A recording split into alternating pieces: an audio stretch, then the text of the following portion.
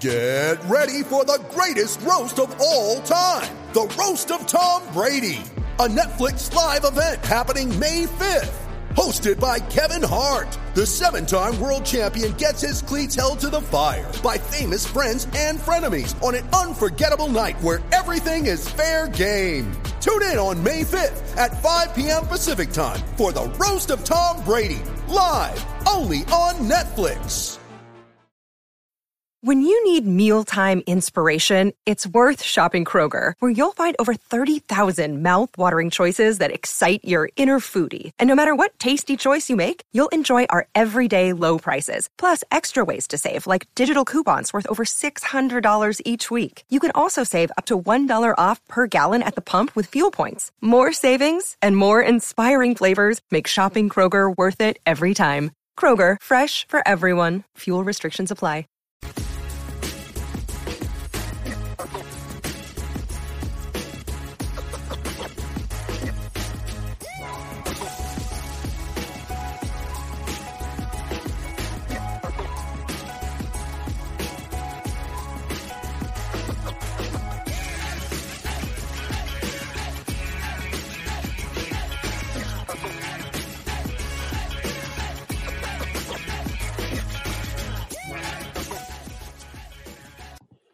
Hello and welcome to PFF Fantasy Football Podcast, Sunday night Week 8 review edition. I'm your host, Ian Hardison. Joining me on this lovely Sunday evening, the one, the only MB Fantasy Life prodigy himself, Dwayne The Rock McFarland. What's going on, Dwayne? What's up, man? Prodigy. Wow. Okay. I like it. I like it. Mixing it up. I'm going to have to deliver tonight. I got to really deliver. When you say prodigy, like, you know, hey, somebody may not have watched this before. Like, and they're going to be like, who's freaking prodigy? Whatever. Okay. All right. I told Dwayne, set the bar high. I told Dwayne before Sunday Night Football, if the Bills couldn't keep it within 14 at halftime, we were going to start recording. Lo and behold, 24-7 lead. So still got one eye on that. You know, we'll have plenty of, again, utilization stuff by the time we reach that game. Just know that we are recording this at halftime with that. So any spoilers, we do invite the lovely comment section, as always, to let us know as we are riding through. But Dwayne, let's get things started with the London game, 9:30 a.m. in the morning. Certainly messing up my sleep time, but the rest of the world likes to get up at reasonable time. So it's all good. Broncos 21, Jaguars 17. Broncos covering as a 1-point dog in the ever rowdy Jacksonville filled London arena, under cashed at 40.5. So this is, Dwayne, the second time all season the Broncos have scored more than 16 points. So two claps for that. Russell Wilson, 8.4 yards per attempt. Third time the season has been above 7.1. They were mediocre, but mediocre was still a step above what we have seen from this offense throughout most of the season. So from that perspective, okay, fine. But on the other side of things, I saw a tweet, I believe, from NFL Fantasy before this talking about how Courtland Sutton has scored 11 fantasy points in his last 3 games. It has gotten so tough in this receiving room to expect anything, Dwayne. Honestly, unironically, Greg Dulcich arguably has the highest floor in this group at this point, if Jerry Jeudy is going to be out of the picture. Obviously, he was a big member of these trade talks. I don't know what getting rid of Jerry Jeudy does for this team, because honestly, when you look at excluding week 2 was the game where Jeudy only played 10 snaps and then he got hurt. Every other game, Jeudy and Sutton each have exactly 50 targets. Jeudy has 29 catches, 439 yards, and 3 touchdowns. Sutton, 28 catches, 345 yards, and just 1 touchdown. I don't care what we thought about before the season. Jerry Jeudy certainly looks way better than Courtland Sutton, and he has looked that way for several weeks. He's been the superior fantasy option and an offense that we can no longer really expect to produce more than 1 or 2 pass game options. So, Dwayne, rest of the season thoughts on Jeudy and Sutton if things stand, because, hey, maybe Judy's traded, maybe he's not. Right now, we are working with what we know. Yeah, I'm glad you brought this one up. It was the first thing I was going to go to on the Broncos. I didn't know where you would go. But yeah, Jerry Jeudy looks like the better receiver than Courtland Sutton. Look, it doesn't mean that Courtland Sutton won't, be any good. Like they're both fine, right? The offense is weighing them down, but Jeudy just gets the better looks. He's playing inside. Like today, 76% of his routes came from the slot. He gets a lot more looks against linebackers, safeties, a lot of zone stuff, whereas Courtland Sutton's having to play outside against the better corners, also playing against, safety over the top a lot. So I think there's a lot of things going into it, but Jeudy is also, he's been earning the targets. Today he came through a little bit more in the box score. Like we've had a few weeks where it's been like, man, Judy's earning targets, and then he's like dropping them. And we know drops aren't really a sticky stat. But with Jeudy, it's kind of one of those things that always stands out to you because we've seen him drop some passes, in the past. So you always have to kind of wonder. But yes, I agree. Jerry Jeudy looks like the better option. And I think, even if the players are equal, like if you get to play in the better situation, right, that helps you. And then, with Dulcich, like I think at this point, you just got to call him that low end tight end one. The offense is the only thing keeping him from being someone that we would probably say, okay, should we be considering him in the mid range, tight end one, conversation, because it's 3 weeks in a row, whereas route participation has been great. It was actually really good this week, 91% route participation, 21% target share. That was second to only Jerry Jeudy on the team, who had 29%. So really like Greg Dulcich. If you guys got him on your team, like he's a guy that easily, you can play ahead of, a lot of the other names that we've kind of been, messing around with. They're sitting there at the high end, tight end 2 range, like your Robert Tunyons, players like that. For me, like Dulcich just passed all those, right? He's not quite into that next tier, that sits above, of those elite guys or the really good tight ends, but he's at least has a shot, right? We know he's this young player. He's breaking out early, but you need the offense to play better.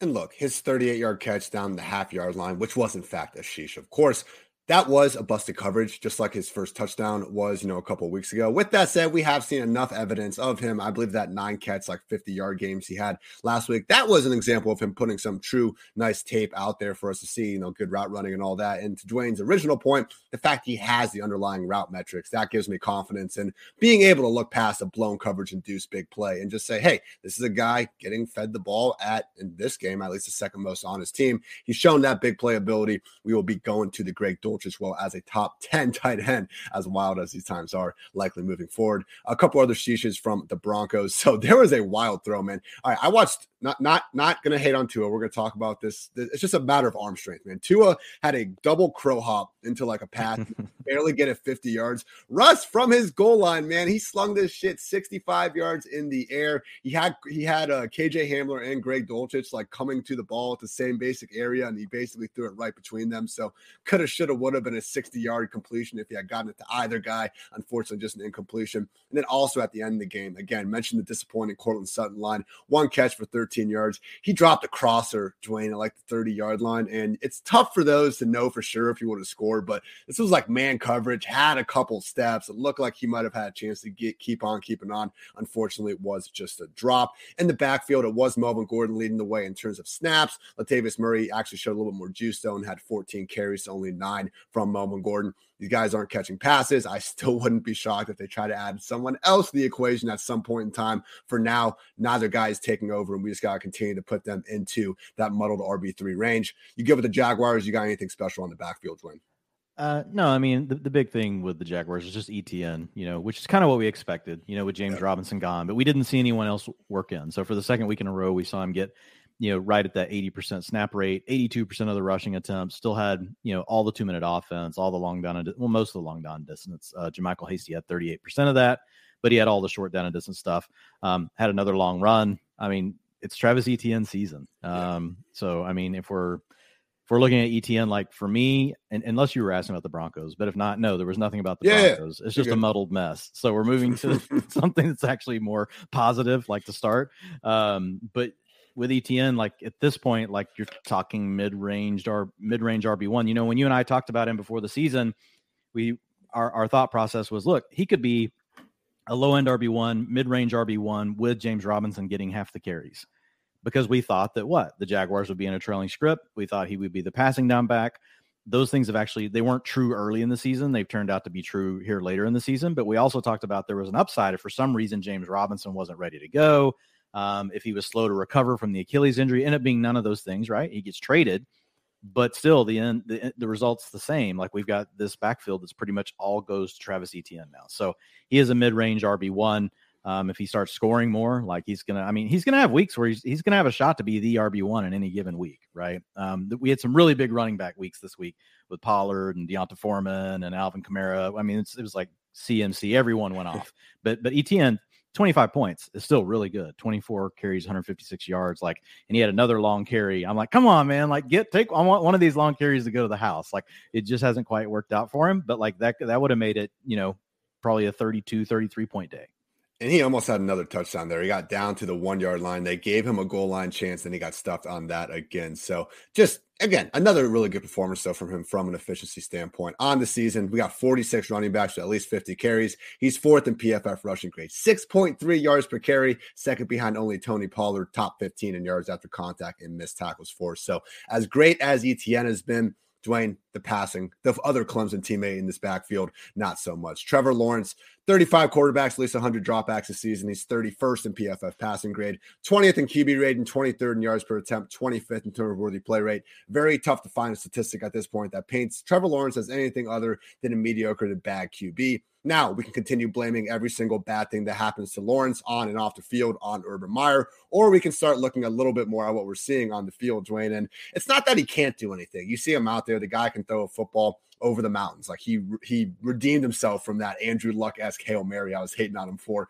earlier in the season. And he will still go out there and make a couple good throws, but my God, some of these end zone picks he's had this year thrown back across his body one week after another, just a lot of these broken plays. And it wasn't that long ago, man. After week 3, we were looking at them. They had just blown out the Chargers. You know, people were starting to wonder, could this be this year's Bengals and all that? I'm sure mainstream media have had their, Doug Peterson overtakes Urban Meyer atop the all-time leaderboard tweets ready to go for about a month now. Just hasn't been the case. With this passing game, Christian Kirk, 3 catches, 40 yards, nothing. Ingram found the end zone, 55 yards. He's looked fine. But, man, it wasn't that long ago, Dwayne, that we were hoping we can get multiple fantasy-relevant pass catchers out of Jacksonville. And at this point, it's pretty much Travis Etienne, and then hopefully someone else sticks. But can we even keep Christian Kirk in the top 24 with much confidence? It's getting really tough at this point. Yeah, I mean, I'm still fine with Christian Kirk as a low-end, wide receiver 2. I mean, you're not going to treat him at one point in the year. We were like, okay, is he a low-end wide receiver 1? You know, and so that's definitely not true. I think Trevor Lawrence, yes, it's not been good, but I've seen enough good games that I'm not going to. We see this happen all the time. Players go through a 2 or 3 week lull. Unless your name's Baker Mayfield, then it's like a 2-season lull. But otherwise, like it's usually just 2 or 3 weeks, and then they'll kind of pop out of it. So for me with Lawrence, like it's kind of a tough little stretch for him. He's been kind of making things work for himself by scoring rushing touchdowns. Those didn't happen for him this week, so that didn't bail him out. But no, I'm not gonna be overly concerned about Christian Kirk. I think you're right to call out the stuff with Trevor Lawrence. I mean, at this point, he definitely doesn't look like the prospect that we thought. But he could still be somewhere in between, right? It doesn't mean that he's necessarily bad just because he's had a few bad games. So I'm fine, with these passing, weapons. It's going to have some weeks where somebody's going to be squeezed out. I mean, Evan Ingram, we've talked about multiple times on this show this week, 90% route participation, 21% target share, but he came through with 15.5 fantasy points. So like he's kind of been like a low end tight end 1 for the last, several weeks. And I will say whenever they play some of these zone heavy teams like the Broncos, it really seems to more of it go to Evan Ingram. They spread it out a lot more. It's kind of interesting that Christian Kirk doesn't see more, right? When they play zone, a lot of times you'll see the slot receiver, the inside players get more looks against that. That's one thing we haven't seen so far work for Christian Kirk because the Broncos are one of the top 3 zone defenses in the league. You definitely don't want to be on the outside against the Broncos. Like Patrick Surtain's like turning into one of those dudes that you don't want to see him. Like you do not want him anywhere near you. It's going to be bad for you. And Kirk does usually get to line up inside in the slot. So I think he's still got positive things going for him. We just don't quite feel as great as we did about him earlier in the season. And even inside against his defense, man, any receiver against the Broncos this year, I mean, they have not allowed 225 passing yards against all season long. The Chargers got to 224. The Colts got all the way up to 200. Everyone else under 200 passing yards in the year 2022, Dwayne. So, yeah, a little bit critical of Lawrence, and he hasn't been overly good this year, but he has flashed to your point, and this was going to be a tough matchup. So, last week, if Christian Kirk catches that touchdown, isn't caught, 1 inch before the goal line, probably singing a different tune. Always appreciate having your level-headed analysis to get my mind out of the gutter with some of this, Dwayne. Well, we'll see how the analysis is if we go another week of Trevor Lawrence like this. Then maybe I'll just be like, yeah, you got to get rid of all of them. No. Cowboys took down the Bears 49-29, covering as 9.5-point favorites. Game total cashed easily over at 43. This was the Dak Prescott of old, the Dak Prescott the Cowboys paid all this money to be their franchise quarterback. Easily his best game of the season. You look at his now 3 starts of the year. His yards per attempt, 4.6 to 8.3 to 9.2. Adjusted completion rate, 56% to 80% to 88%. PFF passing grade, 36 to 62 to 80%. 89.5. So yes, we'll get to Tony Pollard in a second, but more so in this Cowboys offense, I just think seeing Dak going out there, hitting Michael Gallup for 4 catches and just bringing that different dimension to the offense, not just CeeDee Lamb and Dalton Schultz, honestly could have been more. Michael Gallup was open in the back of the end zone for what could have been a 70-yard touchdown. Dak threw it out and then scored a rushing touchdown on his own the next play. CeeDee Lamb got another touchdown. Look, borderline unguardable out there and just 7 targets. They didn't need that much from him. Even Dalton Schultz did look healthier after last week. My goodness, just hobbling around all over the place. Clearly still playing through the pain. But man, Dwayne, Cowboys, I know they got some help in that ridiculous Michael Parsons fumble recovery for a touchdown, but for the Cowboys to go in here and just score 40 points, for me, that's just refreshing to see again, because with this offensive line, like, we didn't really know if they still necessarily had this in their tool belt or in their toolbox. They did, and hey, now we know this Cowboys offense, when pressed, can still win a shootout. Yeah, and it was still, I wouldn't necessarily call this one a shootout. Like, the Cowboys were pretty much, they were leading the whole time. But yes, the Bears were able to keep pressure. The Bears were able to get it closer at times. And to your point, like the big play with Micah Parsons, later in the game, that definitely hurt the Bears. But the Bears just had a few bad plays, right, that hurt them. But like, looking overall, the Cowboys were still a very balanced offense. They didn't even pass the ball 50% of plays today.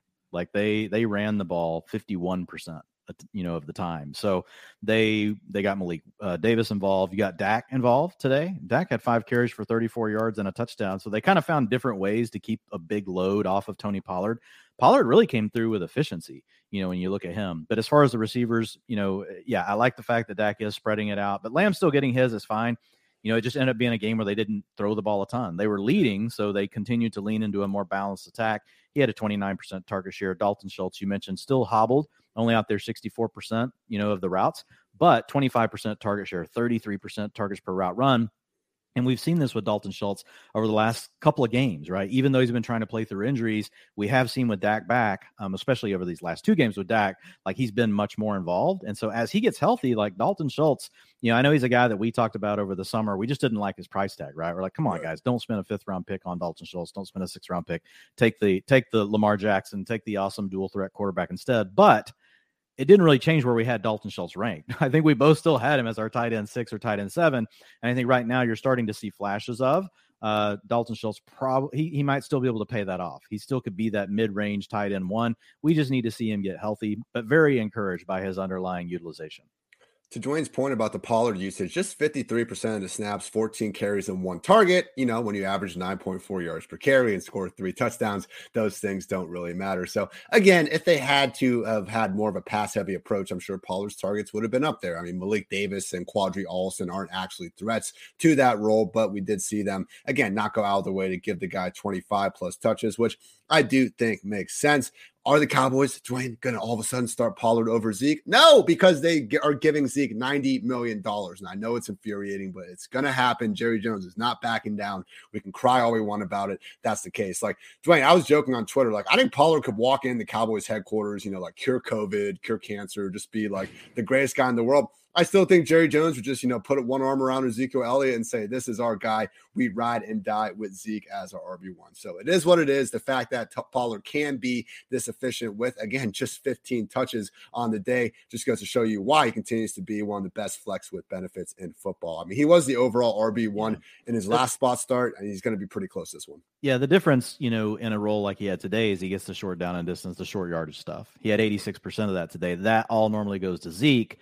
And so 2 of his touchdowns, one of his touchdowns, was a long run, but one of them was, down inside like the 3-yard line. So 2 of them might have been like inside the 5. I can't remember, but he had 75% of the snaps inside the 10. That's another area where we see Zeke get more involved. Closer the Cowboys get, to the end zone, the more that we see Zeke. And so we didn't see that today.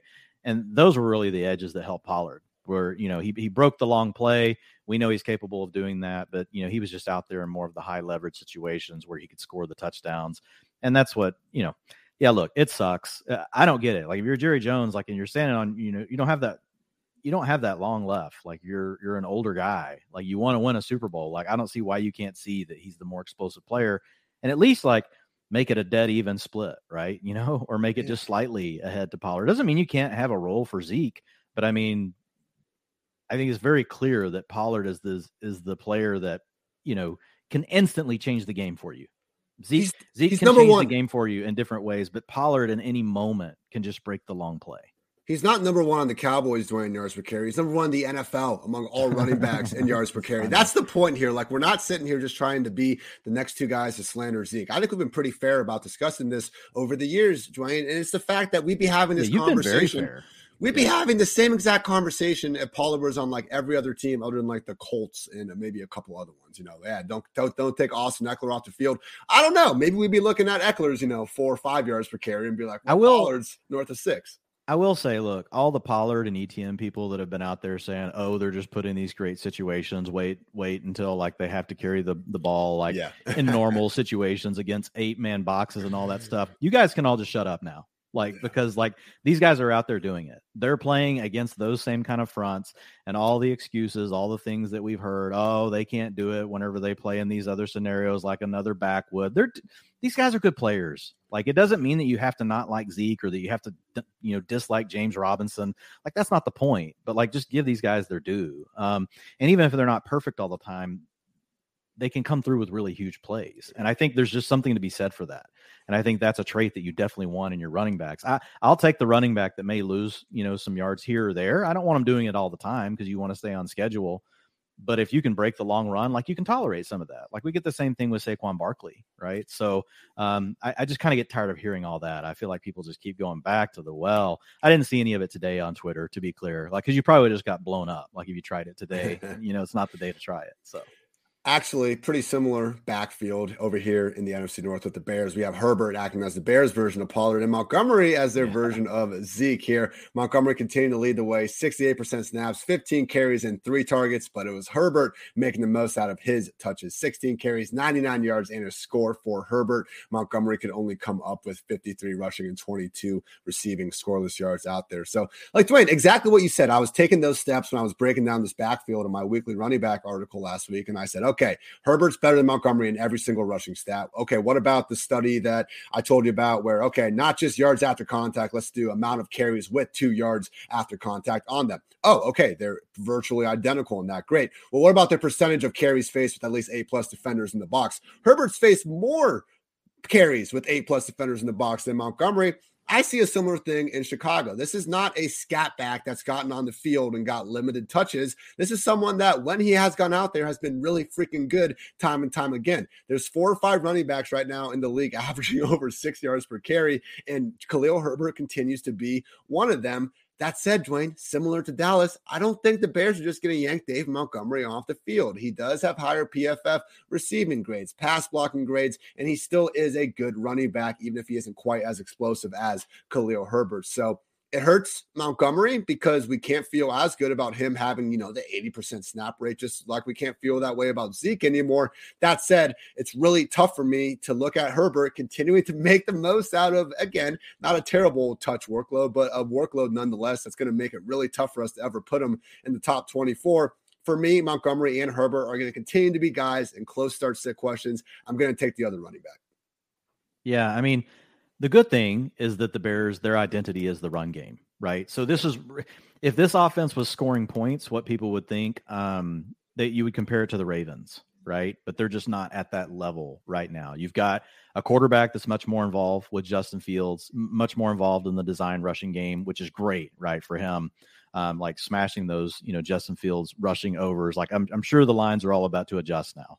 But if you look at him over the last several weeks, it's basically been a three back committee with Justin Fields being one of them. And so David Montgomery, Khalil Herbert really being more like the old J.K. Dobbins, Gus Edwards that we used to see. And to your point around Khalil Herbert, look, when he's on the field, they're running. Today, he was only on the field for 28% of the snaps, but he had the same amount of rushing attempts as David Montgomery. In fact, he had, one more rushing attempt than David Montgomery. So when you see Khalil Herbert on the field, defenses are probably keying into the fact that there's a really good chance that this is a run play, and he's still playing well. He wasn't out there for any of the 2-minute offense, wasn't out there for any of the long down and distance stuff. Didn't get any of the, man, this is the other thing that sucks for him. 83% of the plays inside the 10-yard line all went to David Montgomery. So Khalil Herbert has an uphill battle, but we have at least heard the coaching staff acknowledge it. And the two have tightened, right, as far as their touches go over the last couple of weeks. but Justin Fields getting more involved is also kind of capping it. But again, like, it is a run-heavy offense. They want everything to go through the run game, so that's a positive. The negative is you are splitting it 3 ways. Justin Fields, you saw, get a rushing touchdown today, so you've got to deal with that as well. There's going to be one of these guys is left out, right? They can't all score touchdowns every week, especially in an offense like the Bears. You know who knows all about not scoring touchdowns in any given week, Dwayne? Tight end Cole Kmet. But the streak is over at long last. Yeah. Cole Kmet found the end zone. His first score since December 6th, 2020. Been quite a minute over there for Cole Kmet. Also want to note Darnell Mooney put Trayvon Diggs in the shadow realm. Now, I have a specific definition for this, everyone. It's when you get the wide receiver, cornerback, ISO cam, and the wide receiver dekes the cornerback so bad that they actually go off the screen by the time they catch the ball. Fantastic route by Mooney. He continues to make an awesome play every single week, even if he continues to not quite have the volume to make us feel all that good about starting him. You know who does have fantastic volume these days, Dwayne, is Justin Fields, doing that same damn thing he did last year. He kind of lulls us to sleep. He's doing the rope-a-dope, man. He's doing Muhammad Ali taught him. He's rope-a-dope in all of the fantasy industry. 4 or 5 weeks of not much going on. Then all of a sudden you look up and it's one QB, one finish after another. No secret, he's getting there a lot with his legs. 7+ carries in every game this season. 45+ rushing yards in 6 straight games. I mean, at this point, man, same amount of games this season. Lamar Jackson has 75 carries for 553 yards and 2 touchdowns. Fields has 76 carries for 423 yards and 3 touchdowns. Not quite Lamar, but man, we'll take 90% Lamar because that's pretty much what Fields has been on the ground. And that's even been a little bit unlucky. He had another 40-yard rush today, get called back on a reasonable hold. But then remember a couple of weeks ago, he had that ridiculous long touchdown run against the Vikings. So, man, if you just want to say what they've done in the field, which one of these quarterbacks from last class has shown the highest ceiling, I don't know how you can't say it's Justin Fields at this point, man, especially in terms of fantasy. Yes, especially for fantasy football, for sure. I did a video on Justin Fields last week, for Fantasy Life, and it was focused on a lot of the things that you talked about. But I mean, over the 4 games coming into this, he had been averaging 10.3 rushing attempts per game. He had 8 today. So, I mean, he's still like over 9. The passing yardage and stuff is not great, like on pace for like 2,500 passing yards and like probably 14, 15 passing touchdowns. But remember last year, Jalen Hurts, only threw for 3,200 yards and like 16 passing touchdowns. And he finished as the QB9. So Justin Fields with a little bit of efficiency luck, right, could end up somewhere near where Jalen Hurts was last year. But the rushing attempts are the key thing. Like if you're going to average somewhere between 8 and 11 rushing attempts per game, like it's going to be really, really hard to keep you out of the top 12 fantasy quarterbacks each week, even if you're playing against tough defenses. We saw him do this against New England, and New England had a plan for him. And then he just did this against Dallas today. And yeah, Dallas, was comfortably ahead in this game and had some moments where Justin Fields looked really bad, but for fantasy, like he still came through in a big way despite having to deal with that pass rush. So yeah, Justin Fields, I think you just got to rank him as a low-end QB1 moving forward. Final note is another sheesh in this one. Was that Micah Parsons fumble recovery? All Justin Fields had to do was touch him. Justin Fields jumped over a man to avoid touching him. I understand didn't know what was going on there, but pretty freaking wild when you see the return that Parsons had. And it could have been prohibited just by one little touch. All right, next one here. We had a fun one over there in Detroit. Lions got back to being entertaining. I appreciate that. They did not get back to restoring the roar, though. Dolphins won 31-27, covering as 3.5-point road favorites over cash at a lowly 52. So just another week, man, of Tua, Tyreek, and Waddle just piling up the stats. Tua in this one, 382 and 3 tutties through the air. Tyreek, 188 yards. Jalen Waddle, 106 yards and 2 scores. Tyreek already has now 4 games with over 160 yards. I believe I saw he only had 6 in his entire Chiefs career. I mean, we've seen the next gen kind of route tree stats of just the way Mike McDaniel moves him around. Again, for my money's worth, right now at this point in time, Tyreek Hill seems to be playing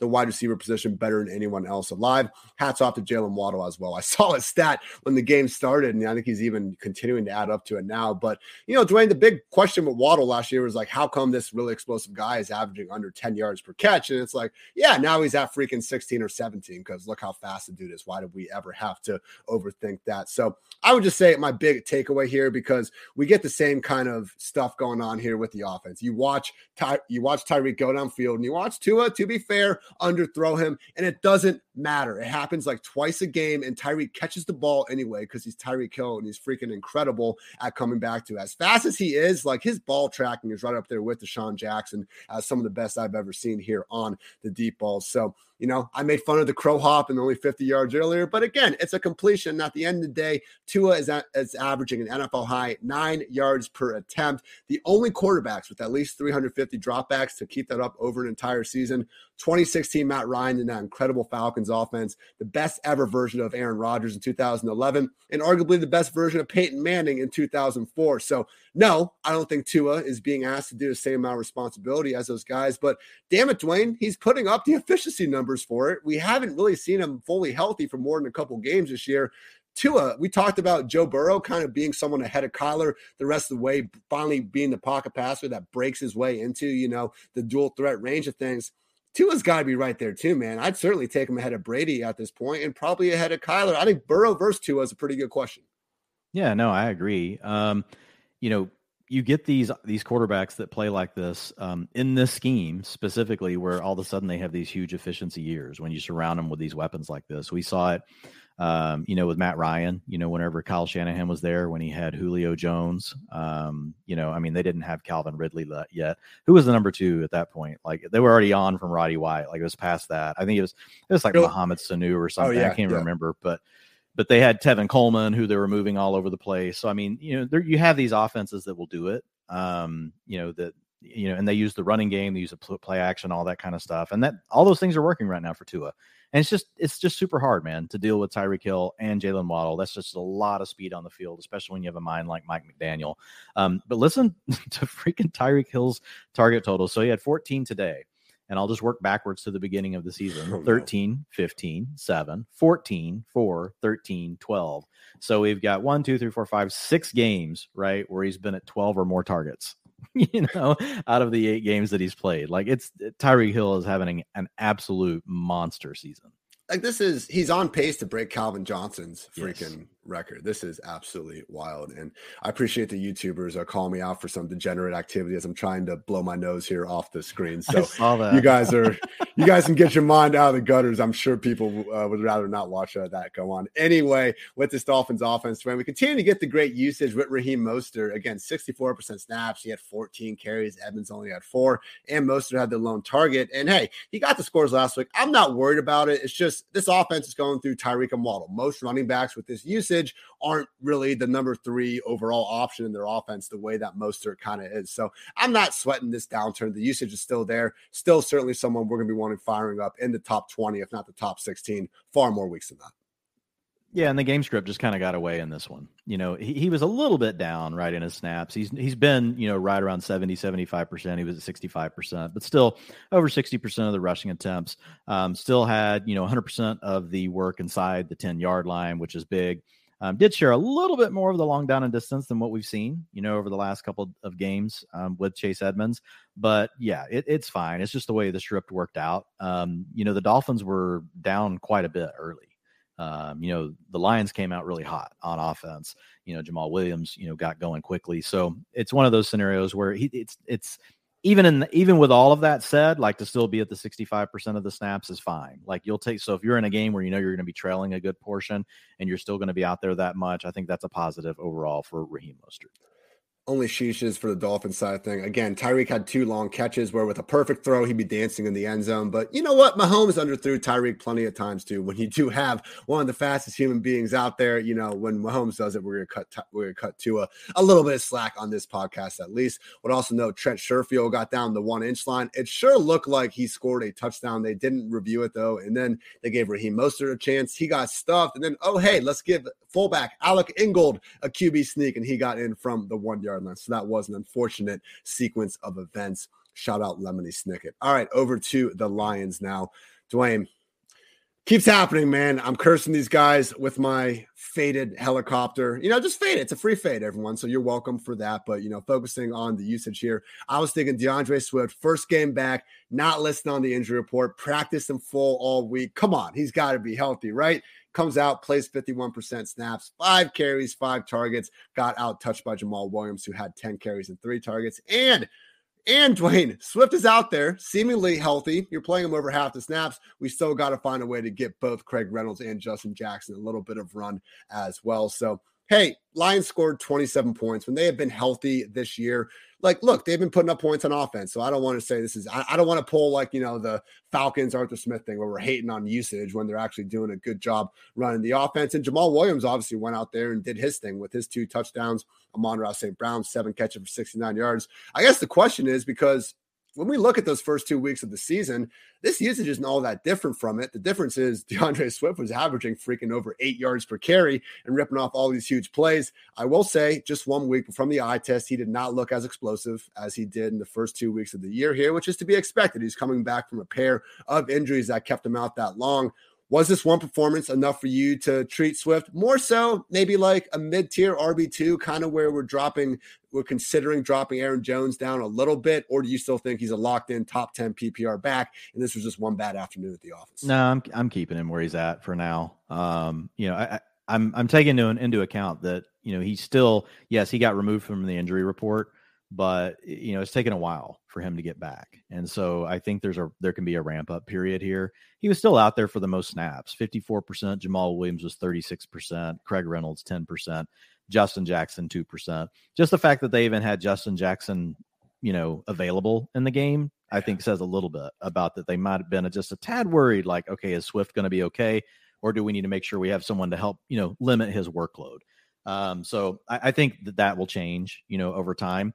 And Jamal Williams isn't going away. We've talked about it. Like Jamal Williams, like his role is also getting all that work down inside the 5-yard line.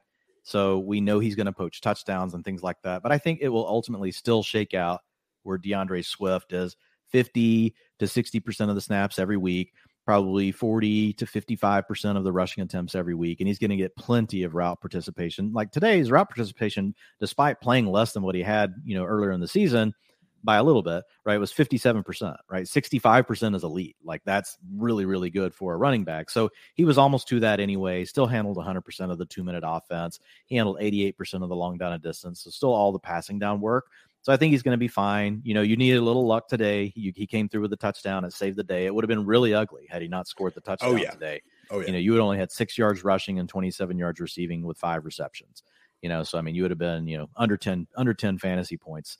But he did come through because, the offense, has shown that it can be explosive. It can get in these kind of shootouts. It was good to see the Lions offense, with its weapons back, show us that they can still score points, because we had the 2 games, between New England and the game against Dallas where they just didn't really do anything, but they also didn't have any weapons. Yeah, they also didn't have weapons, right? Even though Amon-Ra St. Brown came back against the Cowboys, he basically was knocked out in the first drive. So it was good to see the Lions offense, doing what it needed to do again today. I do think DeAndre Swift will be okay. I think Jamal Williams will continue, though, Ian, to be like a high-end RB3 that's going to give you RB2 weeks whenever he has these 2 touchdown games when the Lions offense is rolling. This year, we basically had 3 games together, and you can say Swift was maybe a little bit limited here, and in week 2, I think he was as well. But honestly, that seems to kind of be with what we're moving forward with, at least for the time being. So in those 3 games, snaps, Swift has 103, Jamal has 66, Craig Reynolds 14, carries, Swift has 25, Williams has 33, targets, Swift 13, Jamal 6. So, hey, it's a 1A, 1B backfield. Swift is getting the more fantasy-friendly targets, and that should result in far better days than we saw here. But give some shout-out to our guy, Jamal Williams, one of our favorite late-round picks all throughout the offseason, joining Nick Chubb as the only players in the NFL with at least 8 rushing touchdowns. Maybe I won't be able to say that stat after Monday night, but I can say it right now. Jamal Williams tied for the league lead in rushing touchdowns. Great day to be great. And it's a great day to always worship the sun god. 6+ catches in 10 straight non-injured games. Dwayne, people keep giving up on the sun god. I don't understand it. He got concussed against the Cowboys. That's why he didn't put up points. He didn't put up points before that because he was coming back from an ankle injury. This man has not busted without an injury dating back to like freaking week 11 or something last year. Keep playing Amon-Ra St. Brown in full PPR, even if there's a fire. Top 10 every single week. No questions asked. Yeah, absolute beast. 28% target share today. Like he's always around 30. Always, every single game. The only thing that can hold him back, to your point, is injury. There's nothing else to really say here. One thing I will say is Khalif Raymond, like for the last 2 years, man, he pops in a lot of the stuff. Like when he gets a chance, Like, if you look at, and every receiver can win in a different way, right? So separation metrics aren't everything. But I remember last year when I would go in and look at the PFF data where, we've actually got people that are watching every single route that a player looks at. Because if you're going to look at separation data, you can't just look at targets. That's complete trash. And Khalif Raymond, I remember last year kept popping, like he would be like in the top 12, top 14, right? Whenever I would make the routes, low enough to like include him. And then he's also one of those guys where you're like, well, damn, I guess I'll move the routes up. So Khalif Raymond's not in my lid now. And he was doing it again this year, but and we were early in the season and there hadn't been a ton of routes. I was like, damn, like there's Khalif Raymond again. And then every game, like you'll notice like he's like very close to having like a huge play. Like he missed a decent play today. Last week he missed a decent play, but he was still played pretty good today. So like Raymond, like we know that Jameson Williams is still at least a month away. So now I guess maybe we're still just 3 weeks away, but he was actually out there more than Josh Reynolds. Now Josh Reynolds has also been dealing with an injury, but he was removed from the injury report as well before the game. We don't, who knows how much that means, with Dan Campbell, because we saw DeAndre Swift limited as well. So I would still think Josh Reynolds, right, with DJ Chark out is probably still the two, but we're about to have 6 teams on bye next week. So you'll hear me throw out a few names for you guys tonight that I wouldn't normally throw out, just because I know you got the 6 teams on bye next week. And hey, hand up, I came at Dwayne's throat when he brought up Terrace Marshall last week, and the man put up 80 yards. And I also, when I cleared my mind, I actually picked him up on 2 teams that Dwayne and I run that are like 14-team leagues with 3 flexes. And guess what, Dwayne? He helped lead us to some victories today. So thank you there we go. For that. Final note with that wide receiver room is the fact that, don't forget, DJ Chark got put on injured reserve on October 22nd. So he's going to be out of the picture for several more weeks as well. Don't be afraid to get Khalif Raymond in there. He had a nice 43-yard catch to set up a touchdown. Better ball, he would have walked into the end zone. Josh Reynolds also almost had a diving touchdown, just couldn't quite get around and pull off a Romeo Doubs like we saw on Sunday night. But I'm with you on Raymond, man. Like he did enough last year just from watching the games that like week 8 or 9, I remember I made him like a 45-second highlight. One of those highlight films where it just shows Jared Goff missing like a wide open dude every time. But hey, I don't do that unless you can get 30, 45 seconds of it. So really, it is someone that I think if you've been watching closely, I think a lot of times he's out there more so for, the type of double moves and maybe those routes that are going to help him stretch the separation downfield. But again, similar to those running backs, like when we see him getting a full-time role now and making good use out of it, we got to change any priors that we might have had before. Vikings took down the Cardinals 34-26, covering as 4-point favorites. The over cashed at 48.5.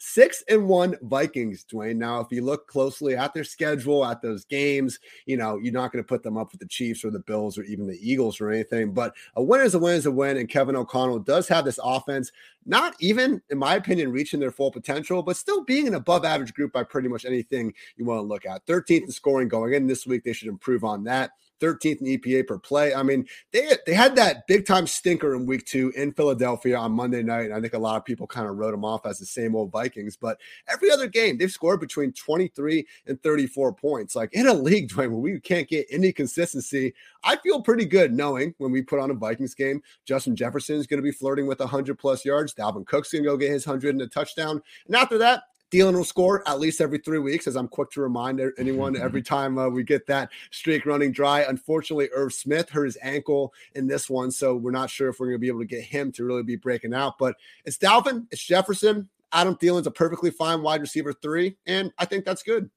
Yeah, there's nothing else to really talk about here. Madison obviously remains a high-end handcuff. Yep. But the rest of it, it's a very condensed offense.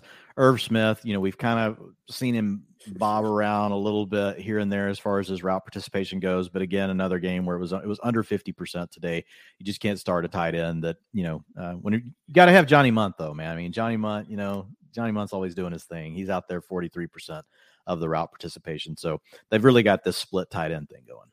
Shout out to Mike677 pointing out that dual threat Kirk Cousins strikes again. Second straight week with a rushing touchdown. So early career Kirk could actually scoot a little bit. He had 5, 4, and 4 rushing touchdowns from 2015 to 2017. He only had 1 in each of his seasons with the Vikings, though, from 2018 to 2021. But hey, Kirk Vick out there making it happen lately. Love to see it. Another quarterback that is running more than he did early on in the year. Kyler Murray added another 36 yards on the ground today. But more importantly, Dwayne started finally flirting with some upside through the air. 326 passing yards, 3 touchdowns. Yeah, he threw a pair of 6, but he threw a pair of picks, but for some reason, interceptions are usually only -1 point in fantasy leagues, which I don't really get. But guess what? Because of that, we really don't care about him all that much. So Kyler, really, I mean, even when he wasn't playing that well in the first 4 or 5 weeks, Dwayne, you looked up and he was still like the QB7, QB8. Because guess what? When Kyler doesn't play that well, he still finds a way to run around a lot and just pick up points in garbage time, unlike a lot of these guys. So again,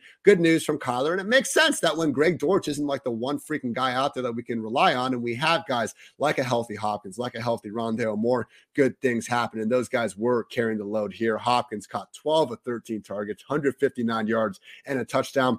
I don't know what PEDs he was taking, Dwayne, but I want some. Rondale Moore got a nice little 38-yard catch and run touchdown, working way more out of the slot this week again, which helped a lot. I mean, total snaps, 45 out of the slot, 30 out wide, 2 in the backfield. Last week, 49 snaps were out wide and just 8 were in the slot. So seeing Rondale back in the slot, they put Robbie on one side, had a little bit of AJ Green going in there. I think he dropped a chunk gain down the sideline, vintage washed up AJ Green. Zach Ertz even broke a tackle out here, Dwayne. I mean, the Cardinals really went out there and did a lot of good things. They only scored 26 points, but for the first time, again, I think this was one of the most frustrating offenses to watch in the first 6-7 weeks of the year. Not because they suck, but because, again, I brought the stat up all the time.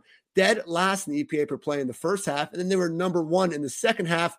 No, this isn't an offense that looked like number 1 offense for 4 quarters, but they're getting closer. And accordingly, man, Kyler, Hopkins, and I think even Rondale Moore and Zach Ertz, we can be feeling good about all these guys more weeks than not moving forward.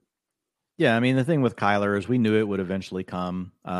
He and Hopkins are just like, they're just locked in right now. 27 targets over the last 2 games for DeAndre Hopkins.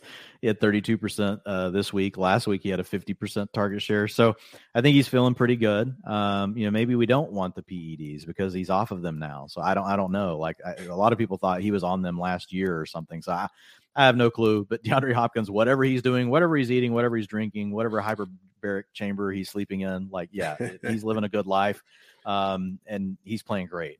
So I know there was a lot of worry that DeAndre Hopkins was washed. We didn't really get to talk about him last week on this show because he played on Thursday night. So I remember even us talking through, he was kind of similar to Allen Robinson, right? He was a guy where we're like, well, it's hard to say, did he really fall off last year? Because he was hurt. Even if you went back and looked at his target shares and stuff, if you go look at the game logs and you look at his injury report, he hurt his shoulder in week 1. And he was basically a decoy for 2 weeks.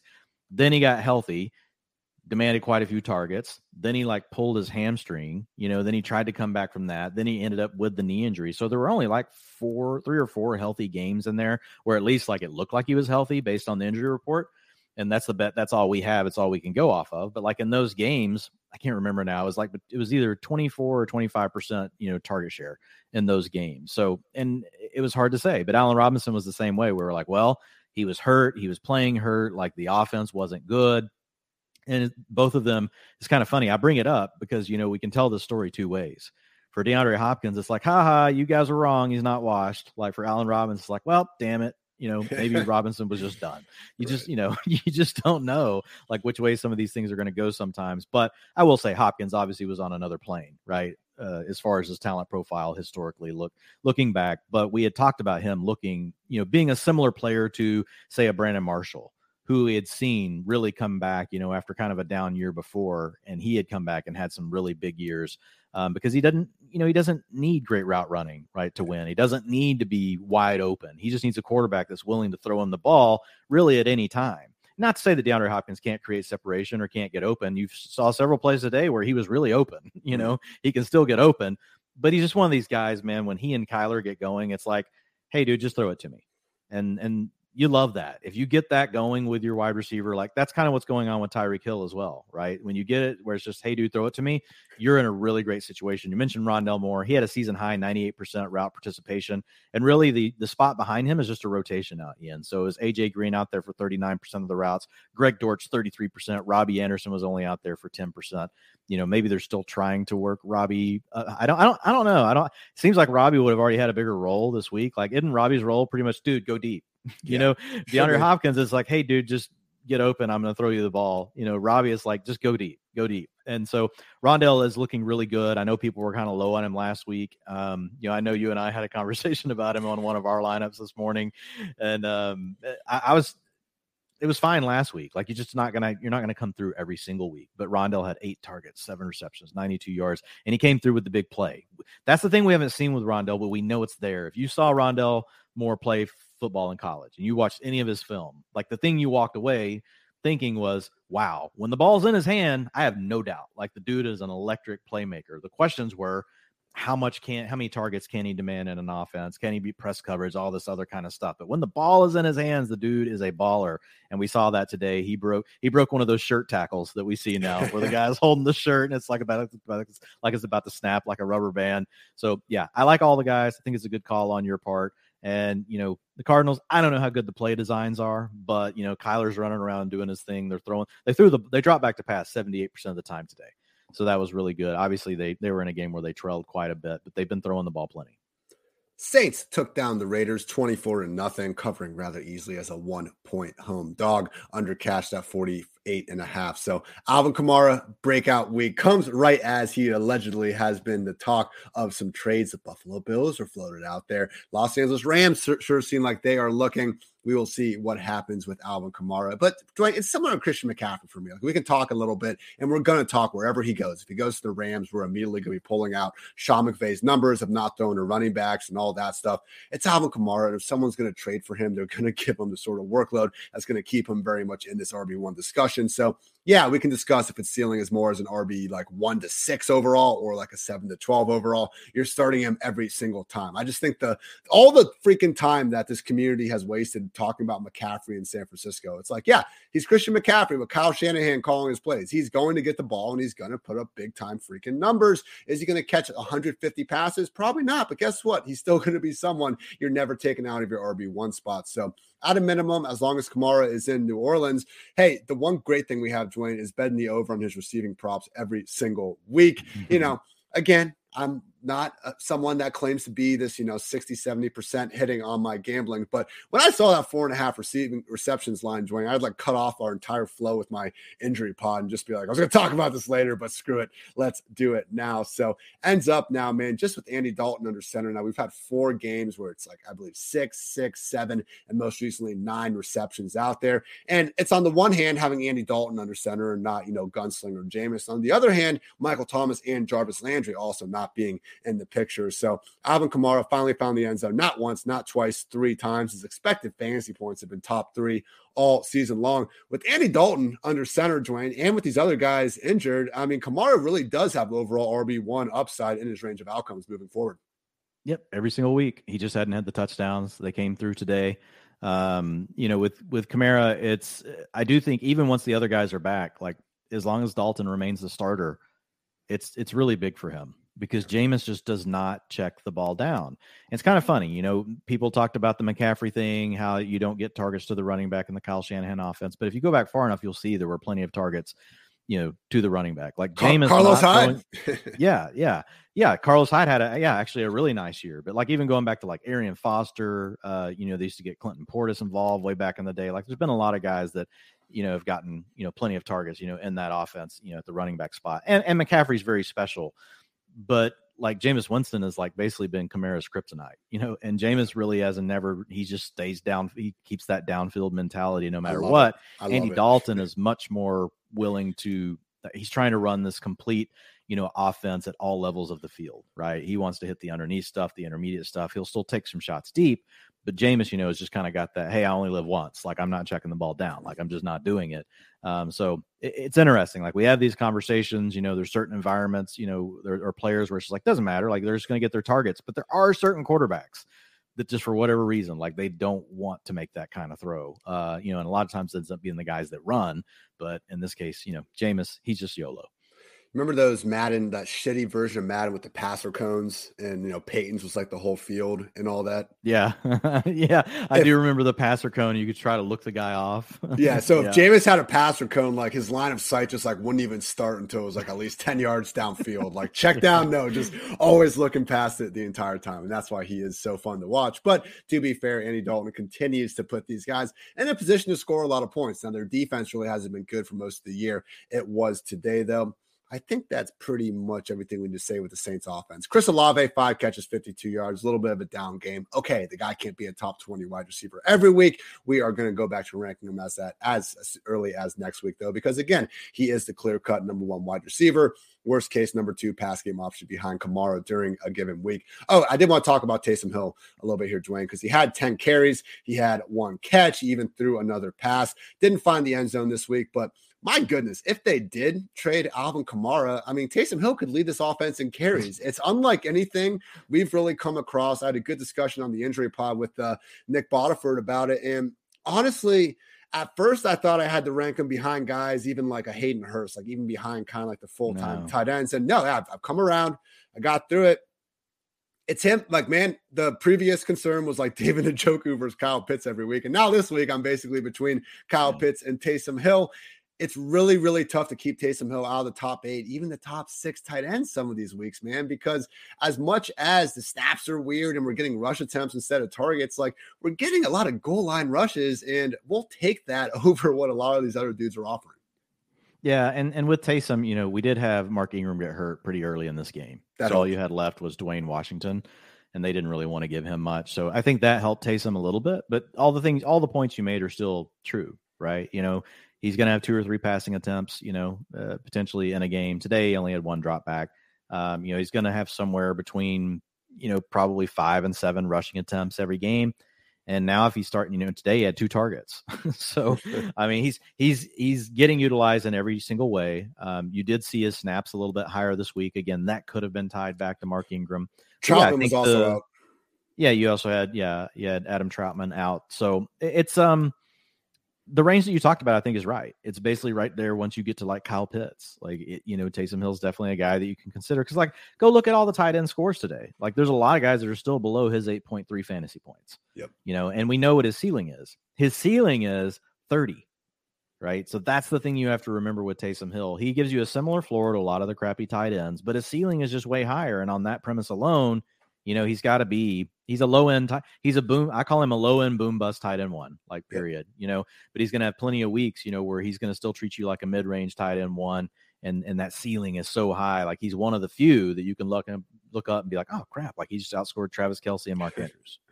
On the other side of the ball, the Raiders crossed midfield for the first time with 3 minutes and 15 seconds left in the fourth quarter. Happened, so that's how their offense was going. I was trying to get my Photoshop game on, Dwayne, which is always just so well executed out there. And I was going to get the old Wilt Chamberlain picture holding up the 100.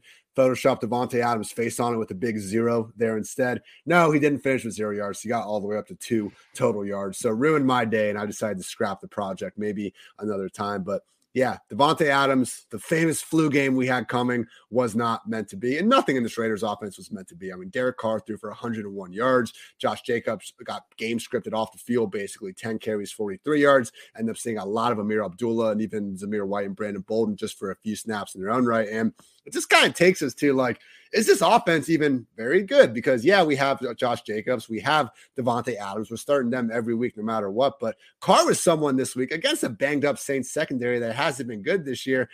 Seemed like a pretty safe QB1, and that has not been the case at all on the season. I mean, I was talking about Trevor Lawrence's numbers, and just any way you look at him, he's a mediocre quarterback. Derek Carr, just a smidge better, but if I did the player A, player B thing, like people might miss it, and I wouldn't even blame him for doing so. Like that is how close they are. So Josh McDaniels' experiment, Dwayne, not really going great so far. Do you think it's just one bad afternoon at the office? Again, I'm not worried about Jacobs or Davante Adams. It's more so expecting Darren Waller when he comes back, or even Derek Carr himself. Yeah, I mean, this was just the weirdest performance. Like you said, like I didn't expect necessarily like, this offense, I kind of have tempered expectations. I don't think they're just going to blow up every single week, but with how well they've been playing, it's been really interesting. Yeah. So with Derek Carr, like I'm looking at him, I'm still going to consider him in the same range. I'm going to treat him similarly, right, to what we talked about with Trevor Lawrence.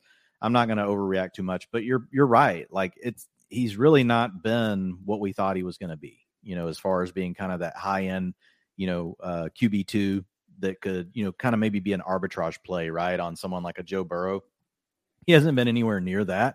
But the offense has been good enough because they score a lot of points. Like, so as of last week, it's going to change this week. But as of last week, they were number 5 in the league in converting their drives into touchdowns, the percentage. So they were number 1 in scoring, right? So that includes field goals. So they had some good things going for them this week. The volume hasn't been there over the last couple of weeks because they've really leaned into the Josh Jacobs experiment. They've been running the ball more. This week, you didn't get the volume in the passing game. You also didn't get the efficiency in the passing game. Now, they had to drop back and pass 75% of the time today, and that definitely hurt Josh Jacobs. I saw something in the chat like Josh Jacobs, maybe something with his foot. I don't know. I didn't see any of that on social media, but he still had 80% of the rushing attempts. But you did see Ameer Abdullah take over the long down and distance today. Ameer Abdullah, I don't know how you don't use the 2-minute offense when you're getting your ass kicked, but they didn't. They also gave 100%. This probably just isn't very many plays. I would have to look. Plays inside the 10. Yeah, obviously it's low because they sucked today. Only 2. That's probably nothing. They went to Ameer Abdullah, but you did see Josh Jacobs get replaced in the passing game today, which is something we haven't seen. He had taken all that over, getting all the 2-minute offense, all the long down distance. So maybe this is the one kind of game script we've got to be leery of with Josh Jacobs. You just get into a super trail mode. Maybe they're just going to use someone like Ameer Abdullah more, or maybe there was something with Josh Jacobs with his foot. Sorry, I did not see anything on that. He was into this pod. He didn't have an injury designation. He practiced in full on Friday. He was limited on Wednesday and Thursday with a foot I saw injury. that. Right. Okay. All right. So they're just talking about that. There wasn't anything that flared up in the game. I didn't know. Sometimes in the comments, I know people, because we're I'm watching Red Zone, so I don't necessarily get to see everything in the day, like on Sunday. I try to go back and watch more during the week. But yeah, the Raiders offense, man. Hunter Renfrow, God, I don't know what to do with Hunter Renfrow. You can't have him anywhere near a lineup. Today, he even got to be out there 91% route participation because they trailed, so they used 11 personnel a lot. But really, all those routes we thought he was going to get, like the Wes Welkers of the world, like the Jacoby Myers, like the Edelmans, he's not getting that. When they go to the 2 wide receiver sets, because Matt Collins has surpassed him, as the guy that gets to stay on the field. And it makes sense. Matt Collins is a good run blocker, which I think is why they like having him out there, because they're trying to run this offense through Josh Jacobs. But yeah, man, I think the Raiders are still end up being fine, efficiency wise. We're probably just not going to I don't think we're going to get anywhere near the volume that we thought we were going to get out of this passing game, though. I think that's pretty much out the window. Good follow-up from Josh. Apparently Jacobs might have got a stinger after getting an 11-yard catch, got shaken up. Okay. Hey, we'll see what happens. Again, one of these things where, between now and usually when the practice reports get released on Wednesday, a little bit in the dark. So get better, Josh. Those shoulder injuries can be a pain in the ass at running back. Same thing with ribs. Patriots took down the Jets 22-17, covering as 3-point favorites, under cashed just barely at 39.5. So last week, Damon Harris was back. He practiced in full, wasn't on the injury report. Ramondre played 80% plus snaps, workhorse RB1 role. Was not the case this week, but Dwayne, that's fine because we still had all the pass down work, and he's still someone that with this usage is going to be awfully difficult to keep out of the top 15. And honestly, if he's going to be this featured in the passing game, you can go ahead and rank him as an RB1 anyway without the 80% snaps. So this week specifically, it was Ramondre, 62% snaps, 17 carries, 7 targets. Damon Harris had 42%, 11 carries, and 2 targets. Ramondre continues to look awfully good with the touches. He ripped off another 35-yard run, caught 7 of his 8 targets. And he was even banged up for a little bit of this game, going in and out of the medical tent, but he went ahead and returned. So we got Jacoby Myers, it's the Happy learned how to putt. Jacoby learned how to score touchdowns. Dwayne, it's been fantastic so far. So really in this offense, unfortunately, when Jonnu and Henry are together, we can't really trust them. I don't think Damon Harris at this point, as the clear number 2, has much value other than a touchdown dependent RB3. You hate yourself for having to start sometimes, but you just got to do it. So we got Ramondre, top 15 running back, and man, Jacoby Myers, look, Dwayne, I already had him, I think last week, wide receiver 27, 28. I've been trying to be up on him, and as well as I do, when we rank him wide receiver 27, it means he has wide receiver 17 usage, but it's just Jacoby Myers, and you don't have to rank him that high. But in his last 9 games with Mac Jones under center, he's had 13, 6, 9, 8, 8, 8, 12, 8, and 12 targets, good for an average of 9.3 targets per contest. So everything about Jacoby Myers was always, hey, look at this guy. Look at all the underlying metrics. Oh, but he doesn't score touchdowns. Now he's scoring touchdowns, Dwayne. And all of a sudden, we have someone knocking on that door of that wide receiver 2 conversation. I think I'm ready to let him in. Yeah, man, 37% target share today. And like we talked about him a lot in the offseason. The only thing he needed was the touchdowns. And we also acknowledge that will they come? We don't know, because he's not like a player that breaks long plays, right? He's not like a great yards after the catch guy. He's not going to beat you over the top down the field. He is a guy that just is catching a lot of balls. And so those types of players that are playing in the slot that depend on that heavy volume, they also, they need their offense to be good to score a lot of touchdowns. It's not in their nature, like the nature of their role and their skill set. It's tough to have like these huge touchdown seasons, but how bad Jakobi Meyers' touchdown luck had been was like just overdue for the dam to finally break. And so it's awesome. Like, it's awesome to see it happening for him. He came through with 21 points today in PPR formats. You mentioned Rhamondre. To your point, Damian Harris did carve out a little bit more of the work today, but Rhamondre, again, still leading the way in the rushing attempts, which we didn't see before Damian Harris got hurt. We had one game where Rhamondre had done that before Damian Harris got hurt. This is really the second time Damian Harris has been hurt this season, but 34% of the rushing attempts to Harris, 53% to Rhamondre. But Rhamondre, man, the big thing is just the passing game utilization. 23% target share again today. Like, he's borderline right there with, like, he's getting very similar utilization to like Kamara, to CMC, to these other guys. He's not quite there where they are on the snaps. But like, he's very similar to Kamara actually in the rushing attempts, and then when you look at his target share, it's really good. So yeah, Rhamondre, even before like this last Damian Harris injury, he was already to a low end RB2, high end RB2, low end RB1 utilization.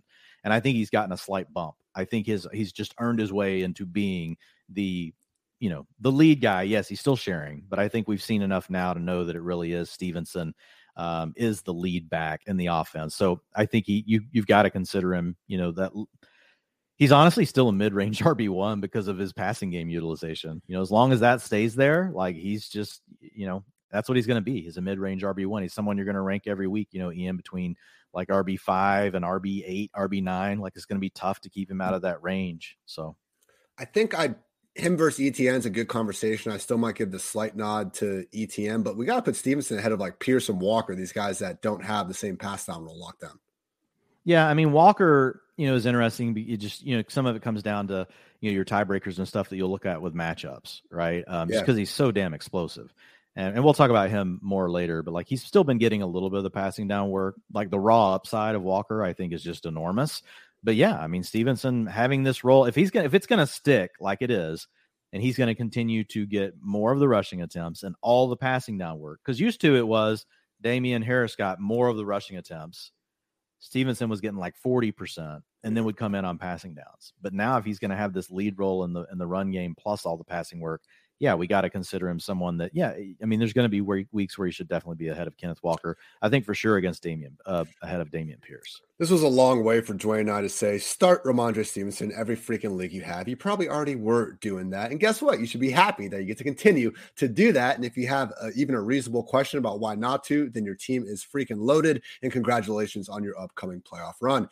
On the other side of the football, not Zach Wilson's best day at the office. He did get us some counting stats, though, and that's what kind of gives fantasy a bad name when you could argue this was Zach Wilson's best game of the season from a fantasy perspective.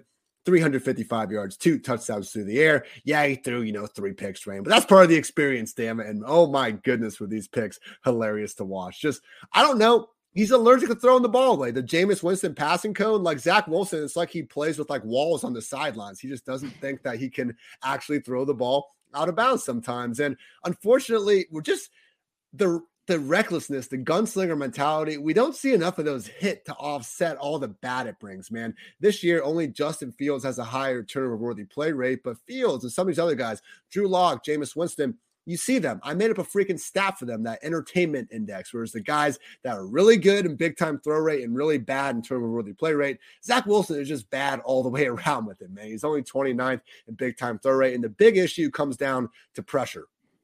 This stat is ridiculous, Dwayne.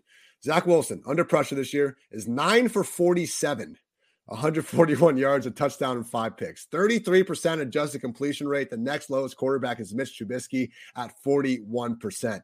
Every week in my quarterback article, I look at the quarterbacks that have the biggest drop-off, when they're kept clean versus under pressure. And every week, Zach Wilson is the most sensitive to the pressure. And you watch him play. And you see the holes in the offensive line. You see what's Zach Wilson supposed to do there. I don't know, but what he's doing isn't working. And when other quarterbacks are in that exact same situation, they aren't nearly as bad as what Zach has been. So unfortunately, in this offense, we might have days where a guy like Tyler Conklin's able to get some touchdowns. We saw that with Joe Flacco in the past. And if he's going to work well ahead of CJ Uzomah, that's good. We can start to maybe get him back in that tight end one borderline conversation. Garrett Wilson, another impressive day, 54-yard run. I think I saw a funny tweet from Robert Mays talking about how Garrett Wilson never looks like he knows what he's going to do next when he's running. But the defense certainly doesn't either, because that guy is freaking dynamic with the ball in his hands. Hell, Denzel Mims has a 63-yard catch. There is plenty of talent in this offense. We see it every single time Joe Flacco has to go under center. Breece Hall was obviously making it so they didn't have to throw the ball as much as they really,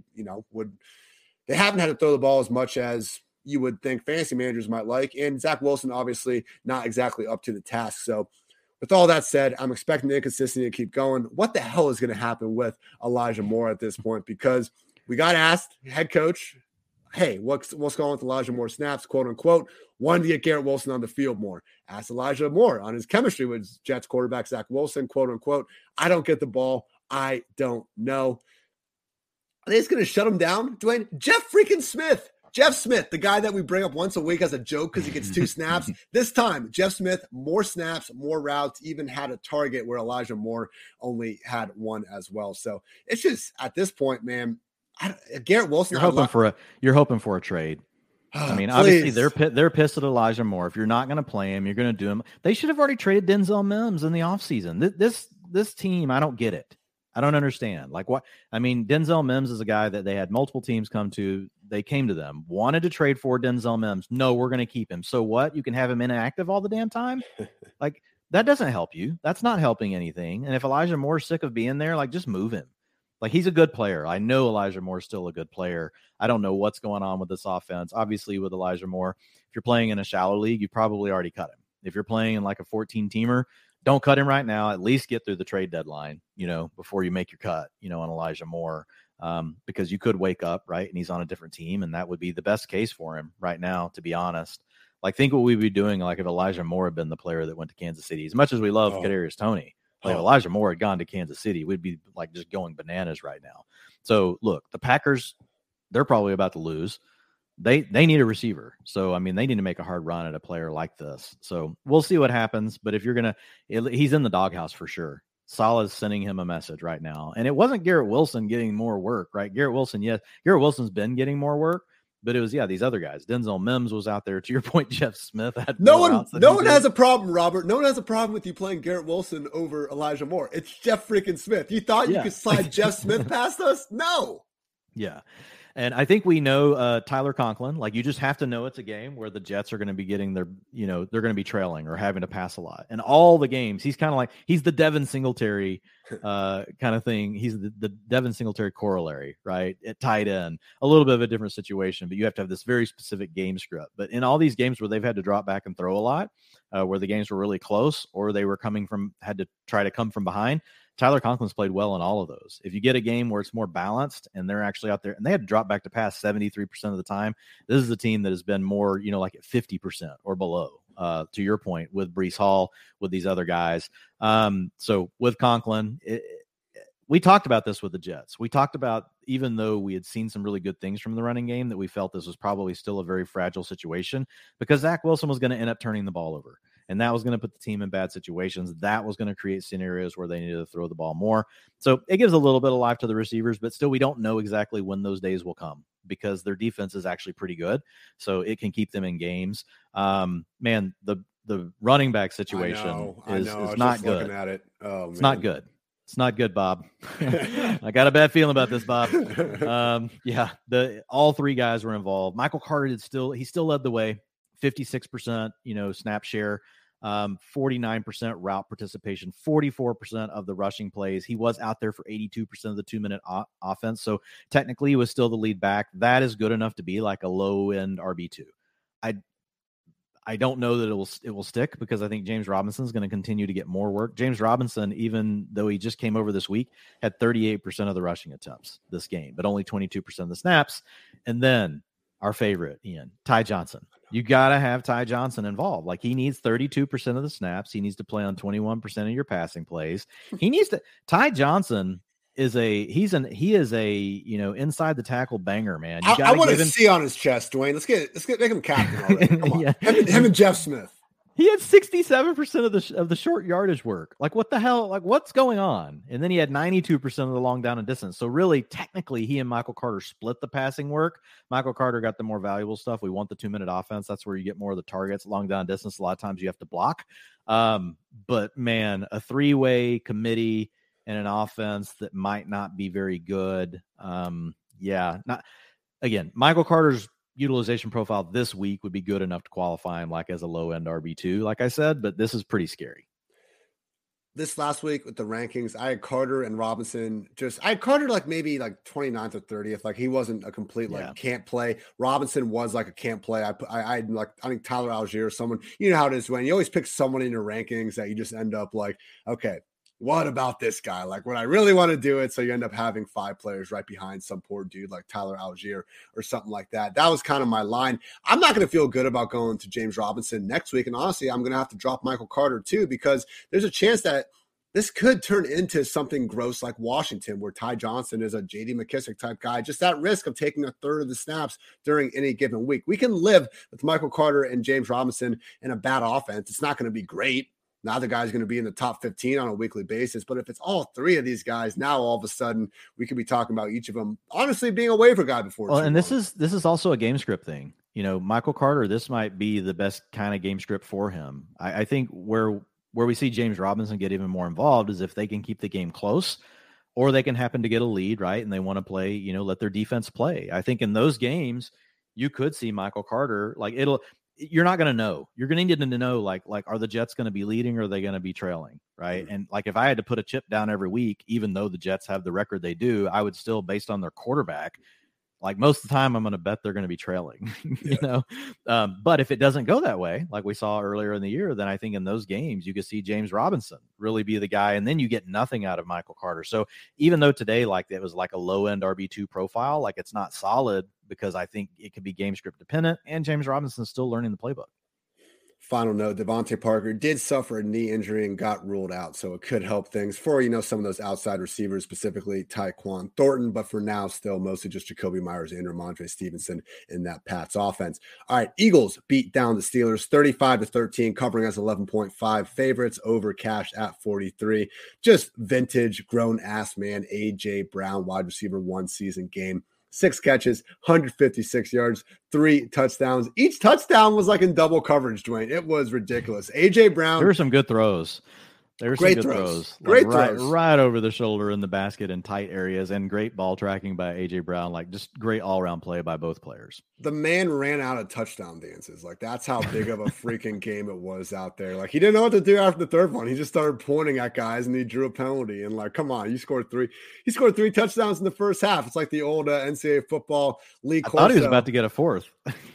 Yeah, almost did. He got, oh my gosh, he wanted it too. But yeah, Lee Corso back in the day, most guys dream about scoring 3 touchdowns in the game. This guy, he just did it in the first half. So AJ Brown just going absolutely nuclear. And yeah, one of those things again where he's going to be top 10 every single week moving forward. If you want to rank him 5th, 3rd, 4th, 8th, go for it. You're starting him each and every week. Now, Jalen Hurts, it was good to see, Dwayne, some of those deep balls and just some of the good things happening with that, because it had been a little bit since he had this sort of passing game. And it's not that we thought he could never have it again.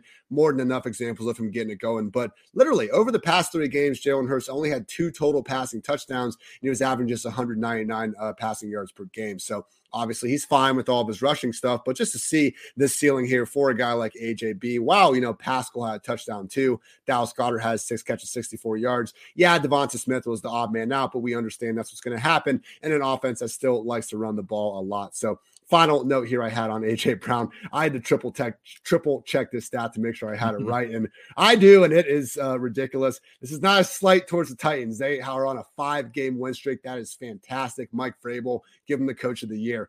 That said, Dwayne, receiving yards this season, A.J. Brown has 659. Every Titans wide receiver combined, 658.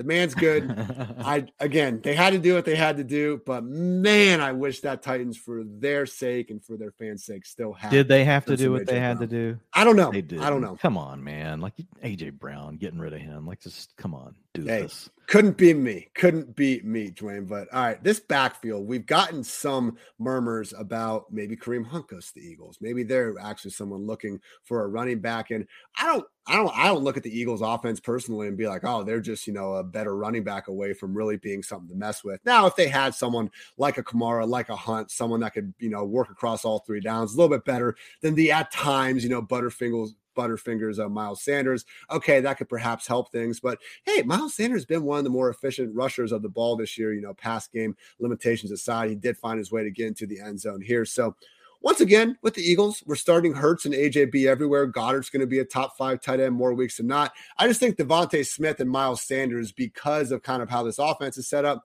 we're going to get some duds. We're going to get some booms. But more than anything, man, it's a top 5 Eagles offense. Just feel good we talk about some of these offenses, Dwayne, and we're like, hey, if you don't have anyone, from the Broncos or whatever, like in your lineup, hey, if you have anyone from the Eagles, you're probably feeling pretty good. Yeah, man. Devonta Smith still had a 28% target share today. Like, he's a buy low. If for some reason people think like big games like this, it's a psychological thing, right? When everybody sees AJ Brown go off like this, they're like, oh God, man, Devonta Smith can't get anything. And then he'll be the guy next week that's going to score 2 touchdowns. He's a really good player.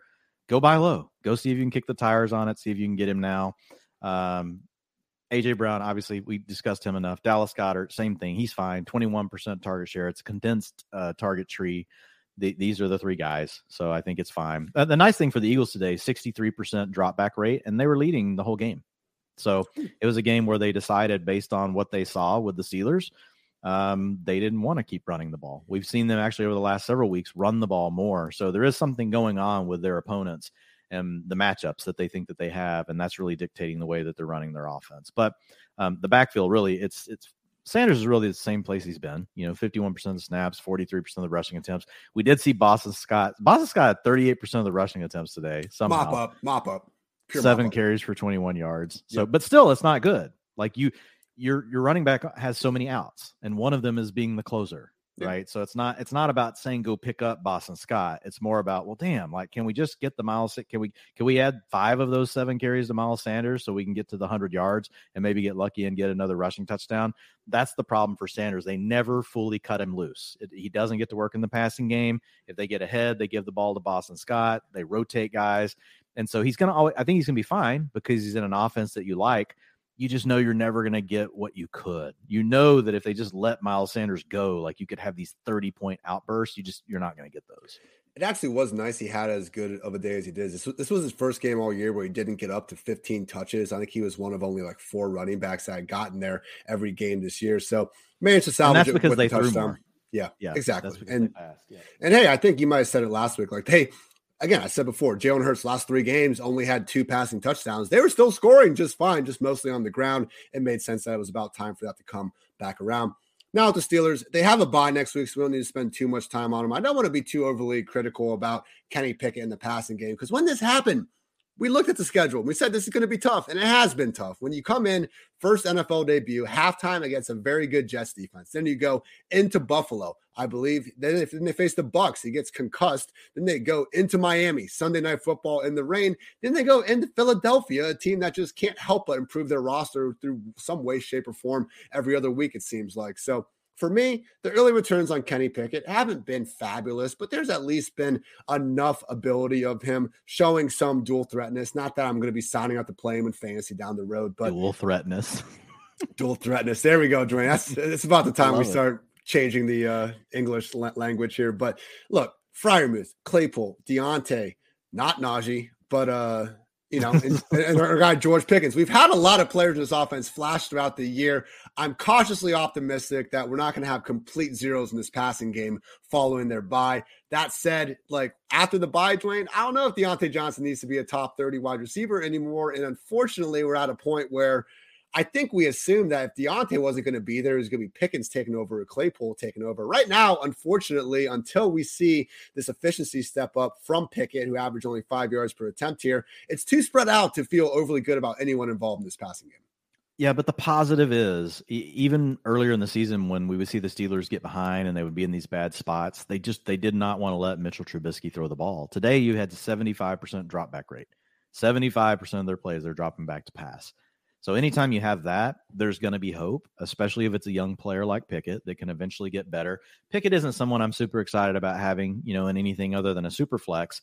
We just want him to help make these other guys viable. And Deontay Johnson's the perfect example of a guy that if you can be running a lot of plays and you're throwing the ball a lot, he can come through because he had 9 targets today.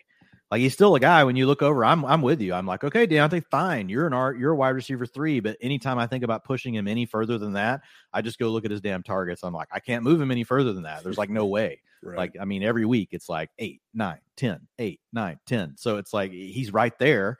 And if all of a sudden there could be a little more efficiency on the bone, like we're going to be very quickly talking about him as a wide receiver 2 again. So I'm hoping that we can get the Steelers, moving forward. You talked about the stretch that they've had as the schedule softens up, you get a bye week to work with Pickett. I'm hoping there can be some better days ahead for the passing game because they've shown they're willing to throw the ball. And that's my main takeaway. That's all I really care about right now with the Steelers. They are willing to throw the ball more, and that's a good thing.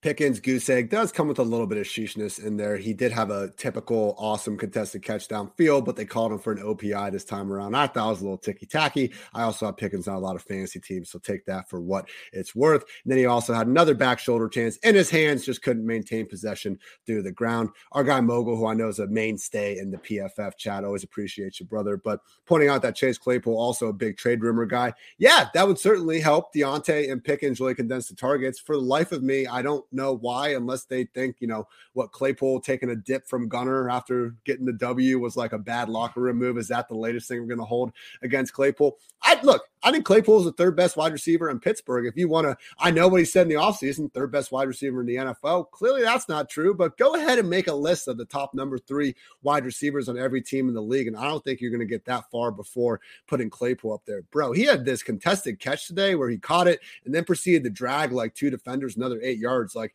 it would have been like on the ESPN front page if it had been George Pickens making that play. So Claypool, honestly, like you can argue over the last 4 weeks has been the most impressive of the group with, Pickens, just his ability to make those highlight catches aside. So just my way of saying Deontay's really freaking good. So is Pickens, and Claypool, not exactly shitty at football in his own right, but yes, should know a lot more about some of these situations following that trade deadline on Tuesday. Exhilarating NFC South showdown, Dwayne. The freaking win probability map was going bonkers at the end of this one. Falcons 37, Panthers 34, Carolina covering as 4-point dogs, though, over at just 41.5. What an insult to these two juggernaut offenses. And yeah, Dwayne, I don't know what else to call the Falcons offense. They are apparently a juggernaut. They are the 4th most efficient offense in the NFL in EPA per play. The Chiefs, the Bills, the Eagles are better. That's it. They have PFF's 5th-ranked offensive line run blocking that has allowed guys like Tyler Algier, Caleb Huntley to keep on keeping on. Their receivers, yeah, they don't actually get the ball all that much, but when they do, they've been making pretty good use of it. Kyle Pitts today, 5 catches, 80 yards, and a touchdown on American soil, no less. Had Damiere Byrd, looking like one of the faster guys on the field. He's made a couple plays over the last few weeks. Hell, even Tyler Algier caught a screen and went into the house. So it's one of those things, man. Why did Drake London, not even have a target until like the 3rd quarter? I don't know. Why did it take this long to get Kyle Pitts 9 targets? I don't really know, but it is weird how Arthur Smith, all these bad things we like to say about him, the man keeps putting forward a top 10 offense. So for that, I'll give him 2 claps. And then you can say whatever you want. No, man. Look, at least the players are on the field. That's been our beef. Yeah, with Arthur Smith, right? Not anything about like how he calls a game, schematically, the things he does. We like things that he did last year with Cordarrelle Patterson. It's just been like, come on, like Drake London can't be on the field for 90% of the routes. Kyle Pitts can't be out there for 80. And they both were today. You saw Kyle Pitts at an 87% route participation. He was over 80% last week. So that's 2 weeks in a row. Let's give another 2 claps, Ian. Drake London was out there 90%. So he was actually ahead of, Zacchaeus today. So that was good. Damiere Byrd, 58%. Like he's just a guy that, they're getting out there trying to make some big plays. But yeah, like Smith's fine, like as a schemer. It's just fine. Have the players out there. As long as you're doing that, like I have no argument. I mean, I would still argue a little bit like that. I mean, really, do you want to waste 30 touches on Tyler Allgeier, Caleb Huntley, and Avery? You have to, Williams? Dwayne. You have to. I don't know that I'd want to go that far, but I mean, whatever. Like, I get it. You want to be a run back. He's obviously trying to make up for Marcus Mariota. He knows he doesn't have a lot there, and they're playing good enough that they're winning games. And so, that's what a coach is going to do. They're going to keep trying to win. We know he's told us he's not playing fantasy football. He's trying to win. He's trying to win games. But even in this shootout, man, the team dropped back to pass only 46% of the time.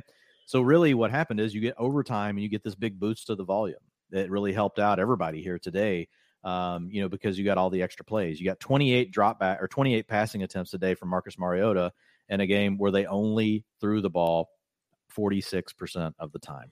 And it wasn't even truly throwing it 46% because 3 of those times Marcus Mariota took off on a scramble. But it was still a positive. The players are out there. So I don't have anything else to say. Like it's an offense that I downgraded last week in the utilization report. It still looks exactly the same. It just happened to be a day where they played with more pace, got extra plays and overtime. It's really hard to start anybody from the Falcons.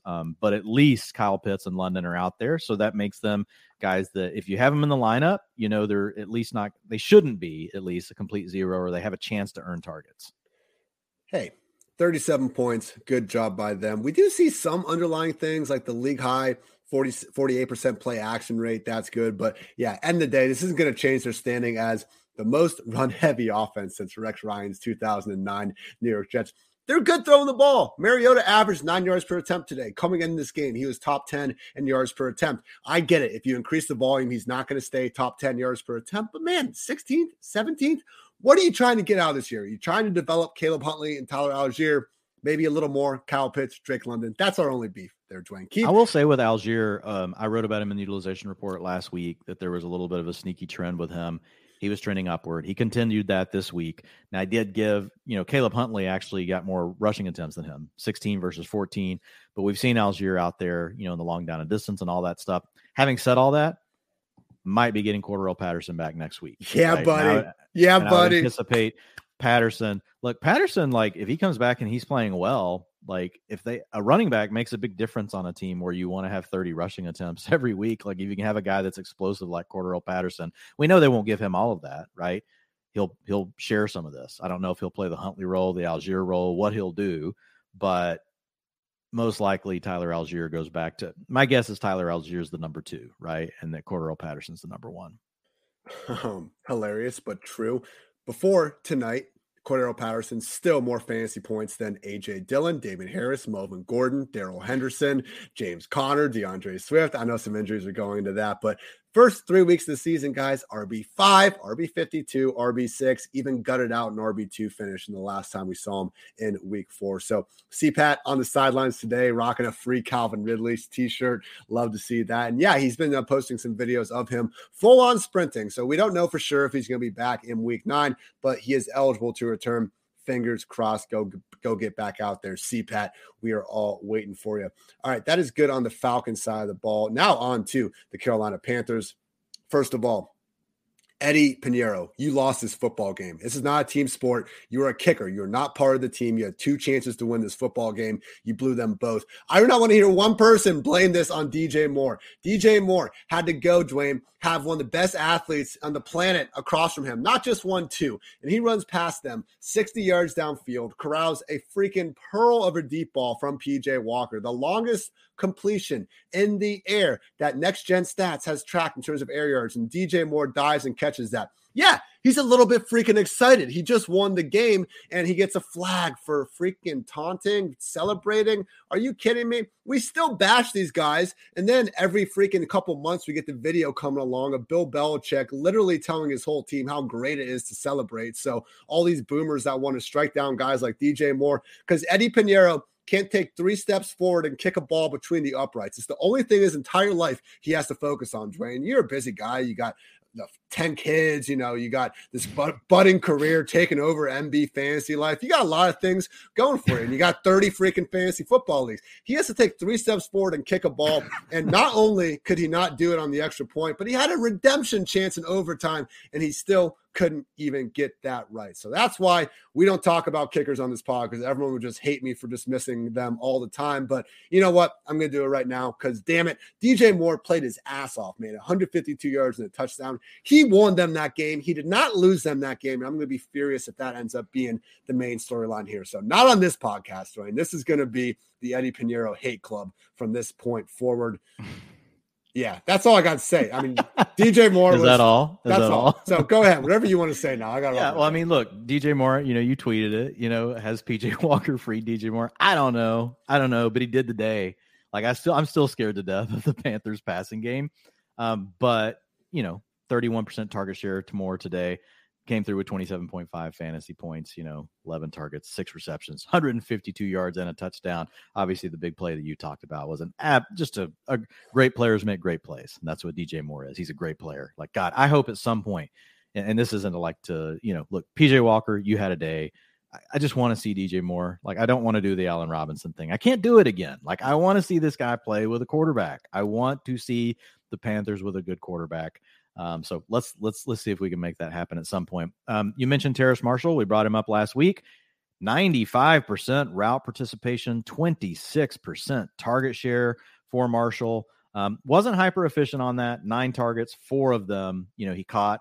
Only 56% of his targets were catchable. So that wasn't all on him, but still just nice to see the former 2nd round pick that a lot of people have written off, Ian, out there getting to play as the number 2 and seeing the targets. So I think Marshall, he's pretty much available everywhere, unless you play in like leagues like Ian and I do, where we were just, elated to get in and start him. He's a guy that's going to be on the waiver wire, this week. He's going to be a big name to be thinking about. I know I say big name in a deeper league, right, where there's nothing left, hardly. Terrace Marshall's still available in a lot of those. And we know it's a young talent, so there's still a chance. I'm still, like I said, scared to death of this offense, Ian, so I'm not like saying, hey, go for broke on him. But we got a lot of teams on bye next week, right? And Carolina's not one of them. So just had to look over my sheet and make sure of that because we have 6 teams that are off. Deonta Foreman, we did not have Chuba Hubbard today. Chuba Hubbard was officially the starter last week. I don't know that Chuba Hubbard will be the starter when he comes back, though, because Deonta Foreman looked really good. I did a piece this last week over at Fantasy Life. I talked about, Justin Fields. I talked about Kareem Hunt. And then the other guy I talked about was Foreman. And it was really all about sell high. And at the time, the coaching staff had told us Chuba Hubbard was fine. He could have came back in that game last week. And knowing that really like 50% of, Foreman's snaps last week came in the 4th quarter after Chuba Hubbard was hurt. Like, so it would have really looked bad. But when you come out and you have a game like this, regardless, like would the other player hurt? I don't know. Like, I may lose. I don't know, like if I'm that convicted anymore about sell high on Deonta Foreman. I do think it's still going to need some sort of committee. It's obviously a good time to sell high because Deonta Foreman's probably not going to have another game this big. 3 rushing touchdowns, 29.8 fantasy points. So he came through in an absolutely huge way. So if you don't need him, I absolutely would sell him high. But if you need an RB2, I have a little bit less conviction because we've seen Chuba Hubbard before. And look, they could come back and completely put Chuba in the lead. We have no clue what these coaches are going to do, right? We're only guessing. We only go off the information that we have. But I thought Foreman looked good enough, Ian, that, I would be kind of surprised, like, if they came back and said, yeah, Chuba, you're the starter. I feel like Chuba really should be the change of pace and that Foreman should have earned the starting job with the performance today. Yeah, and I'm fine with that. The question is, can this Panthers offense actually keep looking like a decent scoring offense? Because before this game, they hadn't even broke 24 points on the year. And the 4 weeks before this, 16, 15, 10, 21 points. Like the Buccaneers game was like a miracle and we were freaking out. They scored 21 points at the end of the day. So it's good. I love PJ. It is a great time to sell Deonta Foreman. I will say that. I can't tell you sure that he won't be the starter, but what I can tell you, and Ian, I think you're kind of alluding to this, like I still have a lot of doubts about the offense. Well, did he even get, it looks like Spencer Brown and Raheem Blackshear took a lot of that pass down work, correct? Yeah, they did. Well, no. 70. Sorry, I should have mentioned that. 79% of the 2-minute offense went to Foreman. Foreman had the 2-minute offense last week too, and he had the short down and distance stuff. So long down and distance he didn't have last week. 78% of the snaps inside the 10. Which isn't surprising, right? When you don't have Hubbard. But I think this could be more like a 60-40, which isn't necessarily going to be great. It's kind of like what you talked about earlier with the Jets. You're like, hey, we could live with 2 running backs and a bad offense. Wouldn't be the end of the world. We can't have 3.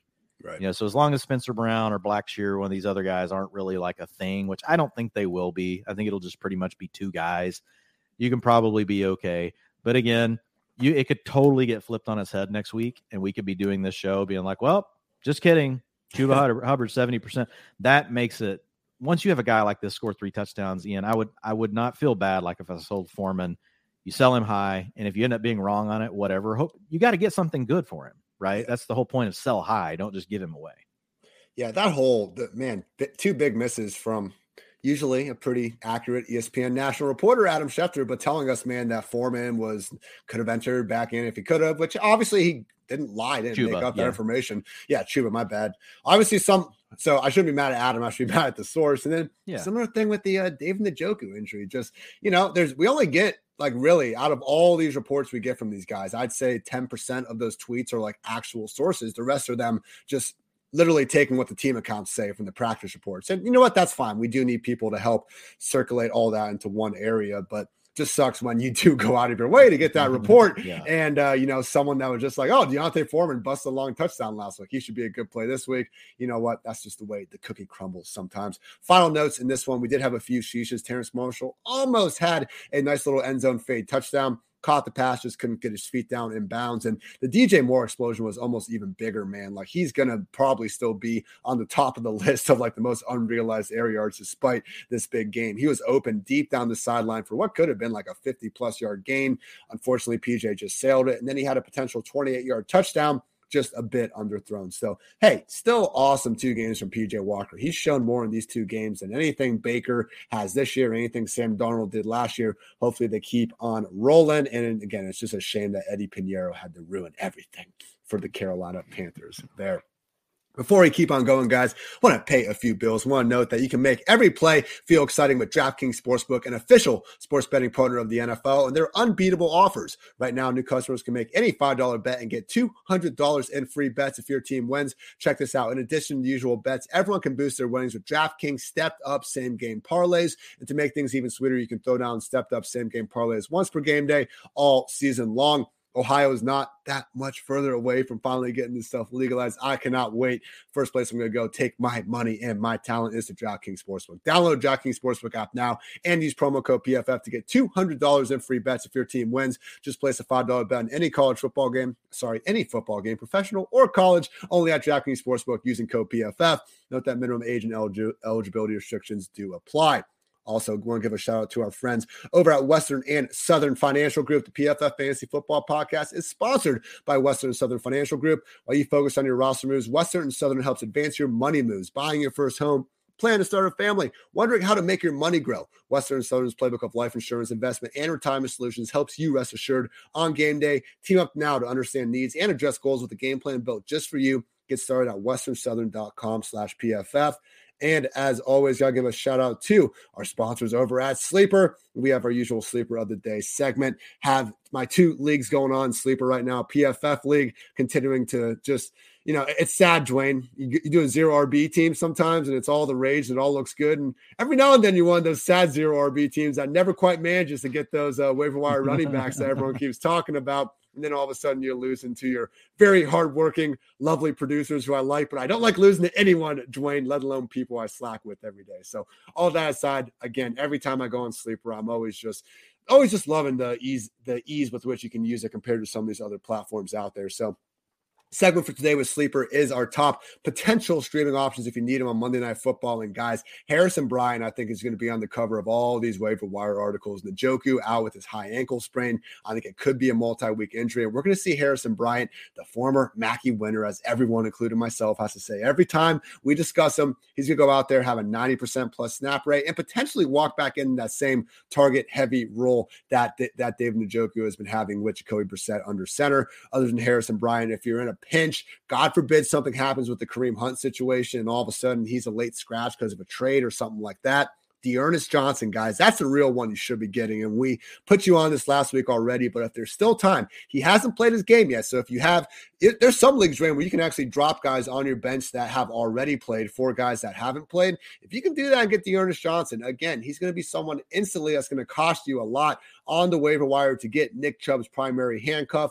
Maybe Jerome Ford could factor in a little bit more. I understand it's not a complete one-to-one situation as last year, but 3 separate occurrences in 2021 of D'Ernest Johnson having that Pollard, Madison, every down type of role. The Browns will not give Nick Chubb a 90% snap rate under any circumstances, but if Nick Chubb and Kareem Hunt are out of the picture, they will give it to D'Ernest Johnson. I don't know why. It's the reality of the situation. So our key Monday Night Football pickup of the week is going to be D'Ernest Johnson. If you happen to need a tight end, it's Harrison Bryant. Wide receiver help, Donovan Peoples-Jones, and then Mike Thomas in that order. Again, appreciate everyone over there at Sleeper.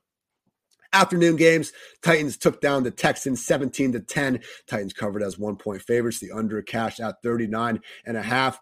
All these afternoon games, Dwayne, I think left a little bit to be desired. We got, I guess, a fun performance from the Seahawks and Giants down the stretch, and that was a pretty good time. But this one in particular, just what exactly was the Texans' goal coming in this one? Were they unaware that Derrick Henry was going to try to just run the ball down their throat? They thought Malik Willis was maybe going to air it out 30 times per game. Like, just from the first they were stacking the box, man. They just could not stop them. They couldn't do anything.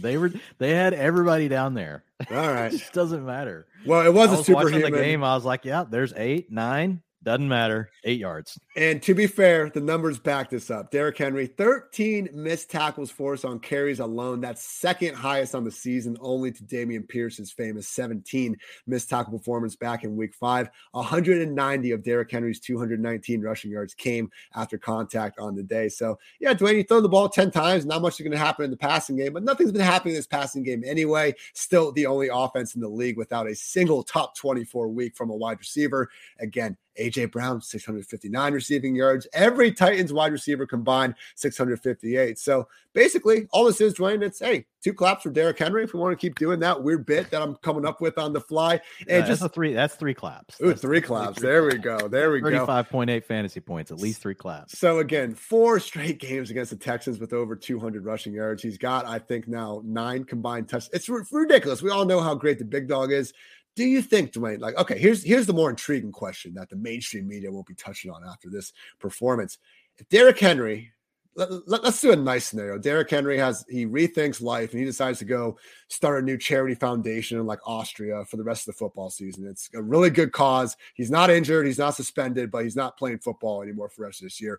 Where does Dontrell Hilliard then fall into the rankings? Is this someone that we can feel like poor man's Austin Eckler, middle class man's Austin Eckler? Last year, he did get the pass down work, but he was splitting carries with Deontay Foreman. I tend to think that would be a similar situation with him and Hassan Haskins, but maybe we're sleeping on it a little bit. Hilliard's been really efficient on the ground, and he can also do a lot more in the receiving game than either Henry or Haskins.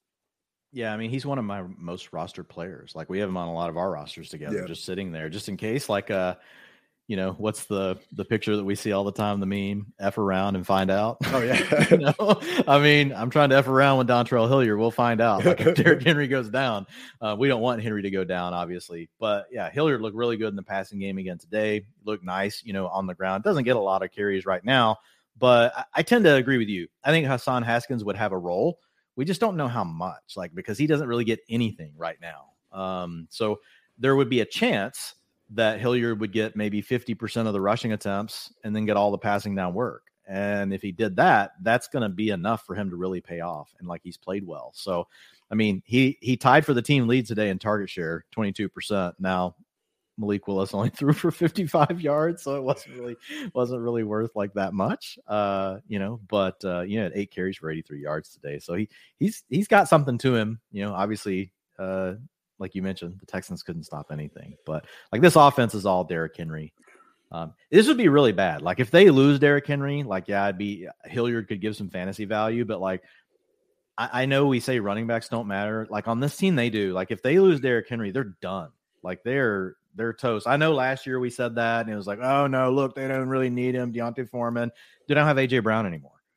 So it's just they're in a really tough spot if something happens to Derrick Henry. So they're gonna have to kind of take it easy a little bit on him. They've been giving him a lot of carries over these 32 carries today, and he had a target. He only had 1 target today. They didn't really worry about, passing the ball today. We don't have to talk about any of these receiving options, do we? But it's just Malik Willis. He only had 12 rushing yards out here. I mean, do we need to kind of treat him we don't want to fall in the Justin Fields trap again, where we kind of have the dual threat archetype. We know Willis can do that, but we also it's not just because you're a dual threat. Look at Sam Ehlinger. Just because you're a dual threat quarterback doesn't necessarily mean you're going to put up great fantasy points.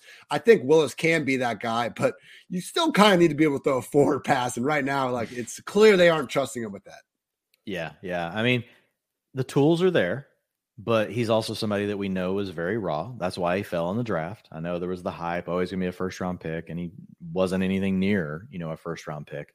But if he continues to stay on the field, they're going to have to open that up some, because other teams are not going to let Derrick Henry.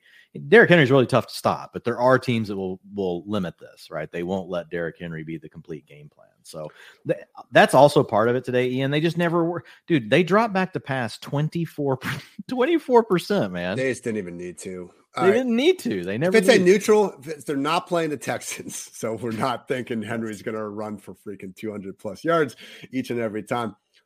Neutral opponent. Would you rank Malik Willis over Aaron Rodgers? No, okay. I don't know, man. I don't know. It's really that's really about where it's going to Rodgers. be, though. I mean, dude, yeah. Rodgers is like my QB 18, so that's fine. He's definitely going to be someone He'd be conversation. Sad to say, mid to low end QB2 conversation. That's fine. Every now and then we get a little. No, the sad to say is that's where Aaron Rodgers is. Malik Willis, like, it's fine to put him there, and let's see if he earns his way up. The thing is, he has the tools, right? So as soon as we start seeing more, he's a guy you can move on quickly. He's a winner. He's a winner. He is a winner right now. Yes. 5 straight of them for those Tennessee Titans. Again, congrats to Mike Vrabel and company. Dameon Pierce. I didn't catch Lovie Smith's post-game presser. I'm guessing he's saying Dameon Pierce not getting 20 touches completely unacceptable. That seems to be exactly what they go to every time. Brandon Cooks was getting shut down until the end. He had an awesome last drive, 44-yard catch down the stretch. We'll see if he still remains a member of this team here. Dameon Pierce, guess what? He got shut down here by a pretty beastly Titans defense that has shut down almost every running game they've faced since Saquon Barkley in week 1. Not going to hold that against him. Anything you want to say about the Texans, Dwayne? No. I mean, Dameon Pierce's role really didn't change. He's the main guy. Yeah. And like you said, we'll see what happens with Brandon Cooks. Does he get traded? Does he not? I thought he had a chance today, because the Titans, as good as they've been against the run, they're terrible against the pass. Like, they get just scorched everywhere. And so I thought there was maybe a chance today for Cooks to come through. He gave you 11.3 fantasy points. It wasn't the end of the world, but I thought this might be a game where we'd see 20, 23, 24 points out of Cooks. It just didn't work out. We had the late. It was weird. He got listed questionable with, I believe, late week. Yeah, but he was full. He's like, so he practiced in full, but he's injured and he's also questionable. So that part just didn't make sense. That's like a Seahawks, injury report. I will say, I do think, remember that week 2 when the Bills just blew the Titans out of the freaking water. I think that's, influencing their ranks a little bit there, but certainly not a secondary we should be fearing overly. But yeah, even over the last 4 games, they suck. But, it's just the Texans ultimately. So, awesome. All things, point to the Texans. Awesome. The Davis Mills thing. Like, I think you can know that you don't have. And look, like, he doesn't have a lot to work with. Like, I do watch Davis Mills when I watch him. It's kind of like it's almost like Cooper Rush. I'm like, man, like he throws a pretty ball. Like, that's what I always think. But then I look at his fantasy points in the day. I'm like, he must not be able to read coverage or something. Like, I don't know what's going on for sure with him, but yeah. It's a lot of bad performances. So how often does he get to 20 fantasy points? We don't even need to look it up. Next team. Commanders 17, Colts 16, Washington covering as 2.5-point dogs, under 40 cash. Terry McLaurin, back-to-back weeks, clutch catches down the stretch over Jair Alexander and Stephon Gilmore to go, just basically grabbing a victory out of the jaws of defeat. You can say it was Taylor Heinicke, and I'm not here to shit on Taylor Heinicke. He's made some solid throws throughout this. Yeah, a lot of mistakes too, but that's part of the Taylor Heinicke experience. Hey, they went out there and they got the W. It's just Terry McLaurin being so freaking good, Dwayne. And hopefully now with Heinicke, giving him at least 8+ targets in these games, we can actually see McLaurin get back to having more consistent production. That said, these 2 games have coincided with Jahan Dotson missing with a hamstring injury, Diami Brown also being out with an injury. So yes, it is good that McLaurin is clearly overtaking Curtis Samuel as the number 1 option, at least for Terry McLaurin fantasy managers. It's good. Am I still expecting McLaurin to all of a sudden be this consistent wide receiver 1, even upside wide receiver 2? Not exactly, but man, there were weeks there where McLaurin wasn't in my top 30. Now, at least I am more confident he's going to be in that weekly top 24 again. Too damn good not to. So I think the more interesting part is the backfield, Dwayne. Antonio Gibson has been someone floated around in some trade rumors himself. On the other side of things, we got Ron Rivera going back and forth with this backfield. What is it about organizations that have nothing good going for them and they just want to talk about their running back rotation all the damn time? That's what's going. And to be fair to Washington, 4-4, real life football stuff's fine. You guys can figure out what I'm inferring with all that. But in the backfield, the problem, Dwayne, is it's not Antonio Gibson versus Brian Robinson. It's always got J.D. McKissic in there as well. And in this one, 36% snaps for Gibson, 36% snaps for McKissic, 25% snaps for Robinson. So Gibson was easily the best of the group. He really, I think, has been the entire season. PFF's second highest graded receiving running back on the year behind only Christian McCaffrey. He's a more efficient yards per carry, yards after contact than Brian Robinson. I honestly don't know why Brian Robinson is still a starting running back here, other than he seemed to win the job back in August. And obviously it's a fantastic story coming back from the gunshot wounds, but just based on what I've seen from the guys, it certainly seems like Antonio Gibson is the better talent. That said, I don't even know if Antonio Gibson is still going to be on this team in 3 days. So do you have any lean on this backfield, Dwayne, or do we just kind of need to wait and see what it looks like next week?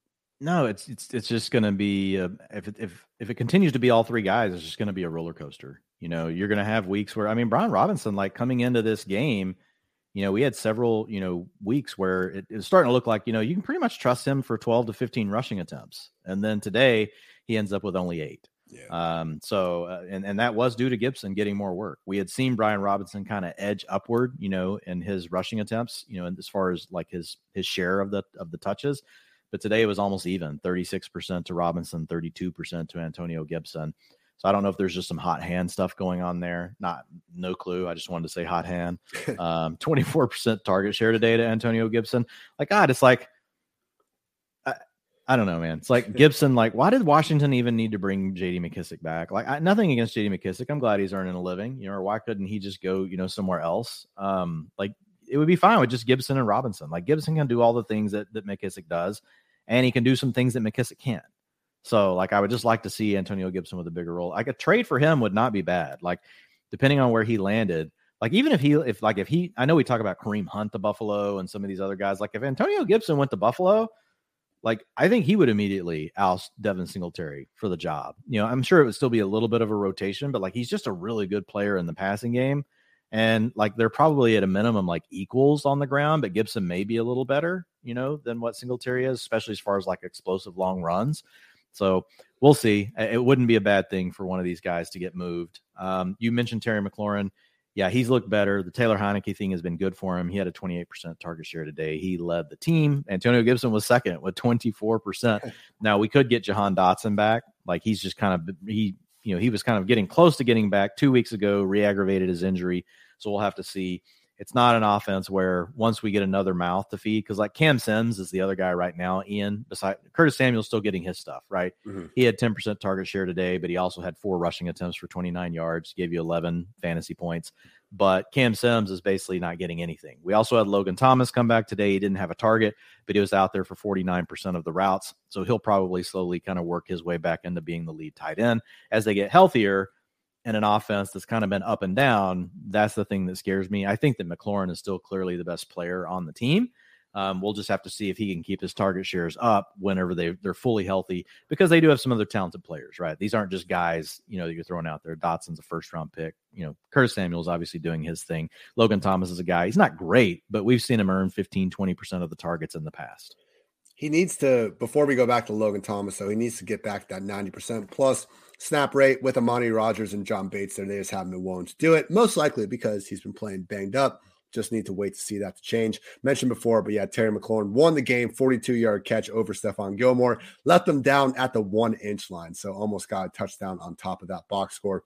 Moving on to the Colts side of things, Jonathan Taylor did suffer an ankle injury at one point. He got it retaped, though, and it came back out there. Unfortunately, another underwhelming day at the office. 16 carries, 76 scoreless yards. Nyheim Hines ended up catching 2 passes for 29 yards and had the actual lone rushing touchdown of the group as well. So, hey, it was still Jonathan Taylor's 70%. The snaps very well could have been 80% if he didn't get hurt, and they were more confident in that. Unfortunately, Dwayne, it's a situation where this offensive line has been terrible, and they haven't really gotten any of the, just blame out there. That all goes to Matt Ryan or Carson Wentz, depending on who you want to talk to. And Taylor can't do everything, man. We've seen plenty of great running backs just become victims of their offensive environment, and that's what's happening to Jonathan Taylor right now. This is a bottom 5 offensive line in PFF run blocking grade and yards before contact per carry. They were top 10, top 5 in the previous years, and I understand Taylor isn't a product of his offensive line or anything, but when you wonder why he's not averaging 5.5 yards per carry, like that seems to go hand in hand. He's not scoring the same amount of touchdowns because as many mistakes as Carson Wentz would make last year, that was still, I believe, the 7th ranked scoring offense in the league. So they were still doing a lot of things that put them in positions to score points. And this year, we just haven't seen the same thing. I did not get a chance to watch this game. My process is I have 3 TVs on and then red zone, with the sound on. So I can kind of track 3 games at once. And then by Monday afternoon, I catch up on the rest of them. So I want to reserve my opinion on Sam Ehlinger because I didn't get to watch too much of him. I will say for someone that really we just looking at his collegiate statistics at Texas and what he did in the preseason, underwhelmed by his, just rushing stats here, only 6 carries for 15 yards. But to be fair, Malik Willis didn't have, a good day at the office, and I'm not doubting his ability to run well. Ehlinger did have a chance to get them back in the game at the end. He hit Michael Pittman for a potential Chuck gain on a deep crosser, man, and Pittman just let the thing bounce right off his hands. So I would just say out of this, the Jonathan Taylor stuff, don't blame him. It's a big team effort, and he's been hurt throughout the whole year. And at least, Dwayne, in our first data point now with Sam Ehlinger under center, Michael Pittman was the clear leader at 9 targets. Nobody else had more than 5. Pittman is the only guy in this passing game we're feeling confident starting right now because clearly this version of the offense wants to run. Unfortunately, Pittman going to be far closer to that wide receiver 2. Dare I say, even dipping in the wide receiver 3 territory here, though, than we would have preferred. Yeah, and Frank Reich told us this week, he goes, no, we don't want to be a run-heavy team. We want to be a balanced team. Frank, you drop back to throw 53% of the time. That's run-heavy in today's NFL. Like, I know to you think 50-50 means balance, but no, that's run-heavy in today's NFL. So it does appear that's the way that the Colts want to lean back. They want to try to win on efficiency. They don't want to do what they were doing with Matt Ryan, which was trying to throw the ball all the time. So I thought that was interesting in a game where, they trailed by a decent amount at times, that they continued to kind of stick to their guns on it. So that ultimately in the long term could play out to be a really good thing for Jonathan Taylor, because we saw them do that last year. And we talked about Jonathan Taylor this preseason. And what did we talk about with the Colts? I talked about they had the 4th most plays leading last year out of any other team, and that can be a very fickle stat. It doesn't mean all of a sudden they become a team that trails all the time. I didn't expect it to be this bad, right? But it could just be a lot more plays that are close, right? And a close game strip, and that can change things. It's just more competitive. The other team is within striking distance.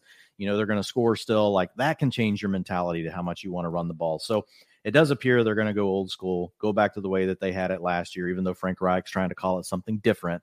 So I think that will be good for Taylor. We'll have to keep an eye on what's going on with the injury. Hopefully it was just a small tweak to the ankle and not one of these things that's a bigger deal and adrenaline just got him through the game, because that is something that can happen with these guys. I don't really want to be involved much with this passing game at all until we see more from Ehlinger. I even think Michael Pittman, he's a wide receiver 3. Yeah. Paris Campbell, Alec Pierce, they're wide receiver 4s. Campbell, had really had a nice 2 games. He had 21 targets over the 2 games before this one. He was still out there plenty. He still was out there more than Alec Pierce, 77% route participation, but only 9% of the targets today. Did have a couple of nice plays. He had a nice carry for 28 yards. He also had a nice run after the catch reception. He's so explosive in the open field. He is a carry. My goodness. Yeah. One of the carry was for 28 yards. Yeah. So, still showing some flashes for him, but Ehlinger, just changes the way that the complexion of this offense. And in the end, I think it will be best for Jonathan Taylor more so than everyone else, because now you can't support 3 of these receivers, it's going to hurt Michael Pittman too. It's really going to hurt him as well, even though he came through he had 41% of the targets today. He's not going to get that every other week. He's not going to get that every week with Campbell and Pierce playing as good as they are. Final, just a little fun note. Adam Schefter tweeted this out. For every game that Taylor Heinicke plays at least 60% of the snaps and the Commanders win, he earns $125,000 incentive. He then puts that bonus, at least a portion of it, I would hope, just a portion, to a new pair of Jordans of the team that Washington beat. So he was already rocking his new blue and white Jordans in the post-game presser. I've had a rough relationship with Taylor Heinicke, Dwayne, because him and Kyle Allen haven't exactly. Like I'm starting to come around to Taylor Heinicke. There's one way to get to my heart is my Jordans. I got, if you look behind me, a shit ton of shoes. Yeah, there we go. I got 30 pair of Jordans myself. So if Taylor Heinicke is going to do it, man, how the hell can I fault a guy like that? All right, NFC South matchup here. 49ers took down the Rams 31-14. 49ers are 1-point dogs. Obviously, they won that. Over cashed at 42. So Christian McCaffrey, 1 passing, 1 receiving, 1 rushing touchdown over the last 50 years. The only 4 guys to do that. McCaffrey now, 2005 LaDainian Tomlinson, 1979 Walter Payton, and of course, 2001 David Patton as well from Next Gen Stats. CMC touchdown pass, the first 49ers touchdown pass with 20+ air yards this season, and the streak now, Dwayne, 29 straight, non-injured, not traded in the middle of the week games with a touchdown and or 100 yards. CMC cannot be stopped. And yeah, things went great. Now, this did come with Deebo Samuel out with a hamstring injury, but it's Christian McCaffrey. Who cares? He's going to be a top 5 running back the rest of the year. It's fantastic. Let's focus on something that matters a little bit more, because what are we making of these wide receivers? Brandon Aiyuk did go ahead and catch that touchdown from McCaffrey. You had a great call with George Kittle, got the touchdown late about just, again, generally tight ends having a lot better time against these zone-heavy defenses. With McCaffrey being this workhorse, clearly they're not going to ignore his pass-catching talents, and why would they? You saw that freaking touchdown catch he had. The dude was skying up there like, Space Jam Jordan. I just think that when we add Deebo back into this group, it's going to be like a more extreme version of Philly where we just always see one of these guys dud. It could be 2 of the guys dud. Do you think Deebo could be the one that all of a sudden, coming off the hamstring injury, we're just ranking as more of a wide receiver too? I know how good he is, Dwayne, but damn it, these other guys are really good too. And unfortunately, in Biden's America, we can only have 1 football on the field at a time. Yeah, I mean, I'm not going to downgrade Deebo yet. Is he the best player or the second best player, I guess, now, like on the team still? And he'd been dominating. His target shares had been, close to 30%. He'd been between 27 and 30%. Like, even though he was having to battle with Kittle, having to battle with Aiyuk. So I'm still going to have him, ahead, obviously, of those guys, which I know that's not what you're saying, but it's just more like, is he that wide receiver 1? Is he that wide receiver 2? He's kind of been on the borderline for me all year. Like, do I rank him in the wide receiver 1 group this week? Do I rank him in the wide receiver 2 group this week? Anytime he plays against a man heavy team, like I move Deebo down because he just doesn't get targeted against man coverage for whatever reason for the last 3 years. Like, it's a long trend. It's not like just something this year. They go to Kittle and Deebo all the time, against zone. That really could hurt though, because McCaffrey gets a ton of targets against zone. So if you look at the Rams, they play the most zone in the NFL. Like 85% of their snaps are in a zone coverage, and McCaffrey just like completely obliterated them, today with that 35% target share, dude.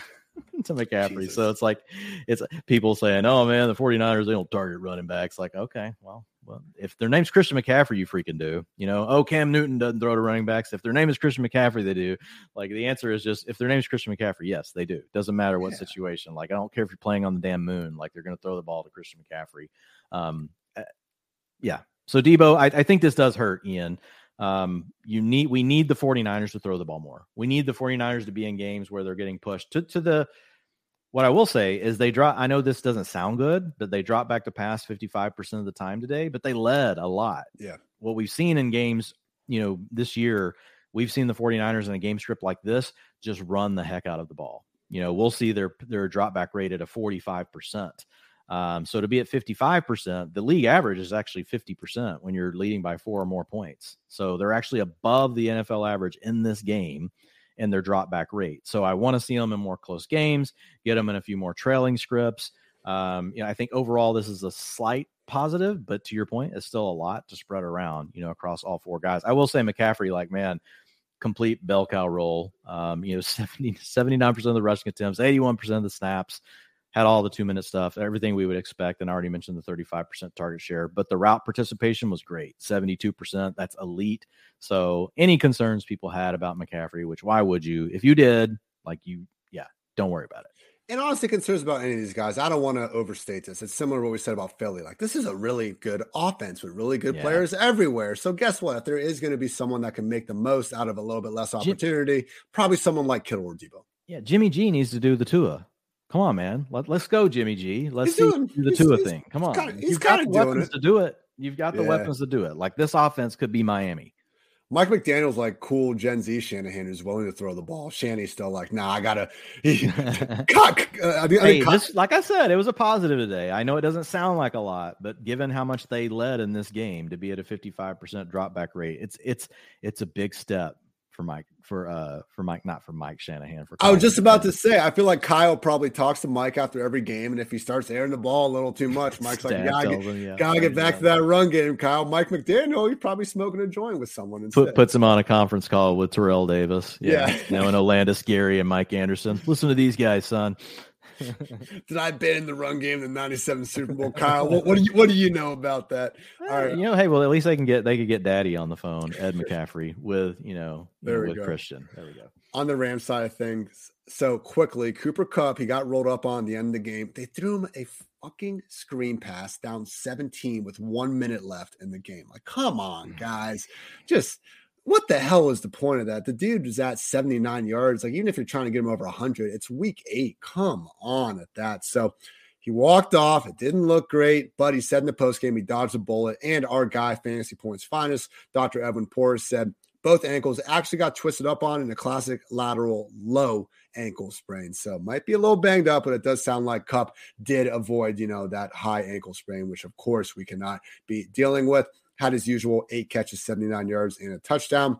Nothing else went right for this offense because nothing has gone right for this offense really all season long. Matthew Stafford has thrown for multiple touchdowns in exactly one game this year, just 251 passing yards per game. So Allen Robinson made a nice sideline catch or two, but still just 54 scoreless yards. Tyler Higbee was in and out. He suffered an arm and neck injury. When he did get a wide open crosser that looked like he was going to have all sorts of room to run downfield, unfortunately, he dropped it. So, yeah, both those guys, including Higbee. I'm just not in on Higbee really continuing this, Dwayne. The two worst parts of Sean McVay's stretch with the Rams have coincided with Tyler Higbee having his most production. Sean McVay doesn't go to bed at night dreaming of ways to scheme up Tyler Higbee. It's like Matthew Stafford panics and decides to throw him the ball a bunch of times. So, volume's volume. Look, I still had to rank the guy like tight end 7 or 8 this week because I get how it is out there. So I'm not telling you guys to go ahead and cut Tyler Higbee, but I would definitely try to sell him if someone thinks you're legit looking at a top 5, top 6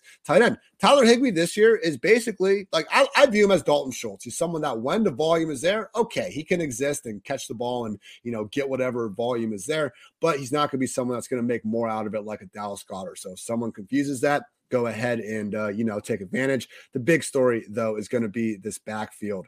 Darrell Henderson technically led the way with 41% snaps, 4 carries and 2 targets, but it was Ronnie Rivers,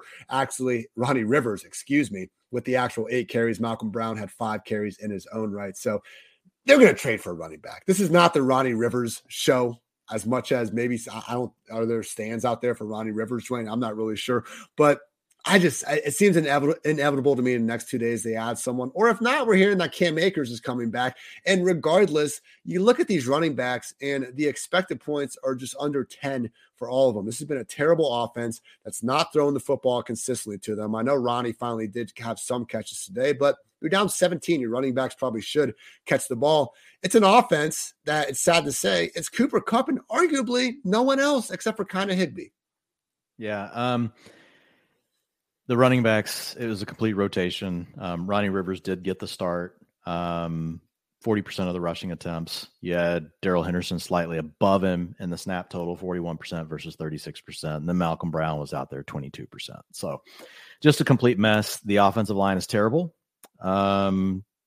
They trail all the time, so they don't have a lot of volume in the run. There's not a lot to like. You got a 3-way committee and a really bad offense with a bad offensive line.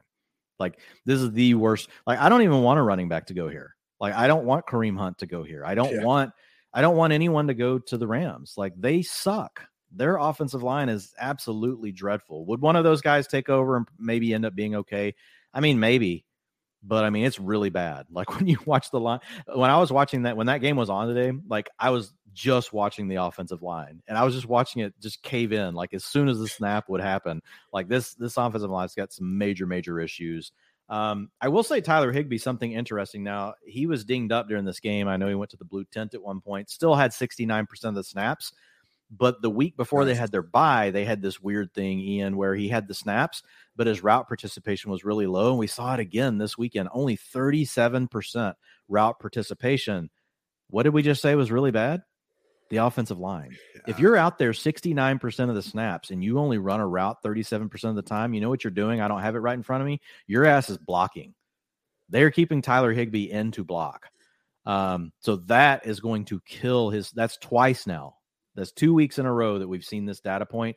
Tyler Higbee's getting a big fat downgrade in the utilization report. Like targets per route run, Tyler Higbee's still doing what he's doing earlier in the season. He was 36% of the time he ran a route, he got a target. He is not running enough routes, and he can't, because when he does, Matt Stafford gets killed.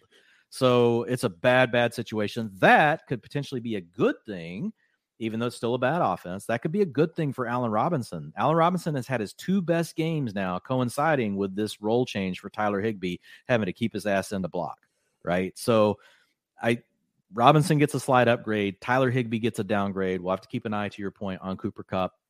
We did see Van Jefferson back this week.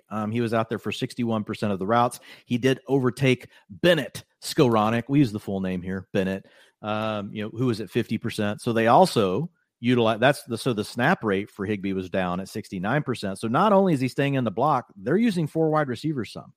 And so there's a lot of bad stuff going on right now for Tyler Higbee. Now the 4 wide receiver stuff could be tied to injury. I think they're using Skowronek because they kind of use him almost like an H-back sometimes. Like they move him around. So I think he's actually probably the problem for Higbee's route rate. That makes sense. Actually. It could be. Yeah, they do. You're right. They do move him around. They put him in motion a lot. He looks more like a wing back, So this is bad stuff for Tyler Higbee. And it's not on him. It's not necessarily his performance. It's the Rams are having to try to do anything they can to make up for these offensive line woes. Allen Robinson playing a little better, but going into this week, he literally was tied with Bennett Skowronek himself in targets. So Higbee had a good 20 more than the guy. It's just too bad of an offense right now for Robinson not to be getting peppered with targets to actively trust him. In a sad, sad world, Dwayne, let's say Cooper Kupp needs 1 week to get right. They're just being cautious. Where would you rank Allen Robinson as the no doubt number one? You still put him in a high-end wide receiver 3. That's fair. That's fair. Wouldn't be a low end, but this is a slight upgrade for him. It's 2 weeks in a row. I don't have the last game right in front of me. I don't want to type on the computer and make a bunch of noise on the podcast, but I want to say he was right at 24% last game. Okay. Somebody can check me on that, but 25% this game. So his 2 best games for sure, as far as the target share goes. So I think he's just more trustworthy wide receiver 3. If he surprises you with anything more than that, fine, that's great. But don't bench another wide receiver 2 for him. God, no. This is one of those things. We talked about it in the Cowboys offense earlier in the season with the running backs and the Patriots. One of the assumptions in LA was this was going to be a top 10, 12 scoring offense. When it's not, this usage that would have been fine in the top 10 scoring offense all of a sudden isn't when it's it's a bottom 5 one. Couple sheeshes just real quick. A-Rob did actually draw a defensive pass interference in the end zone when it looked like he might have had a chance to catch it. Otherwise, they did a cool guy move, Dwayne. We always ask him to do this. They went back and they threw him a fade on the next play. That didn't work as well. So sucks to suck for A-Rob. Malcolm Brown got stuffed at the 1 yard line. Awesome hit by Fred Warner. Matthew Stafford ran in on the next play. And I mentioned that Tyler Higbee drop from before. I could never figure out it happened so fast. Was Stafford throwing the ball away on that one play, or was he actually trying to target Robinson when it was I don't know if you saw it. The sidearm?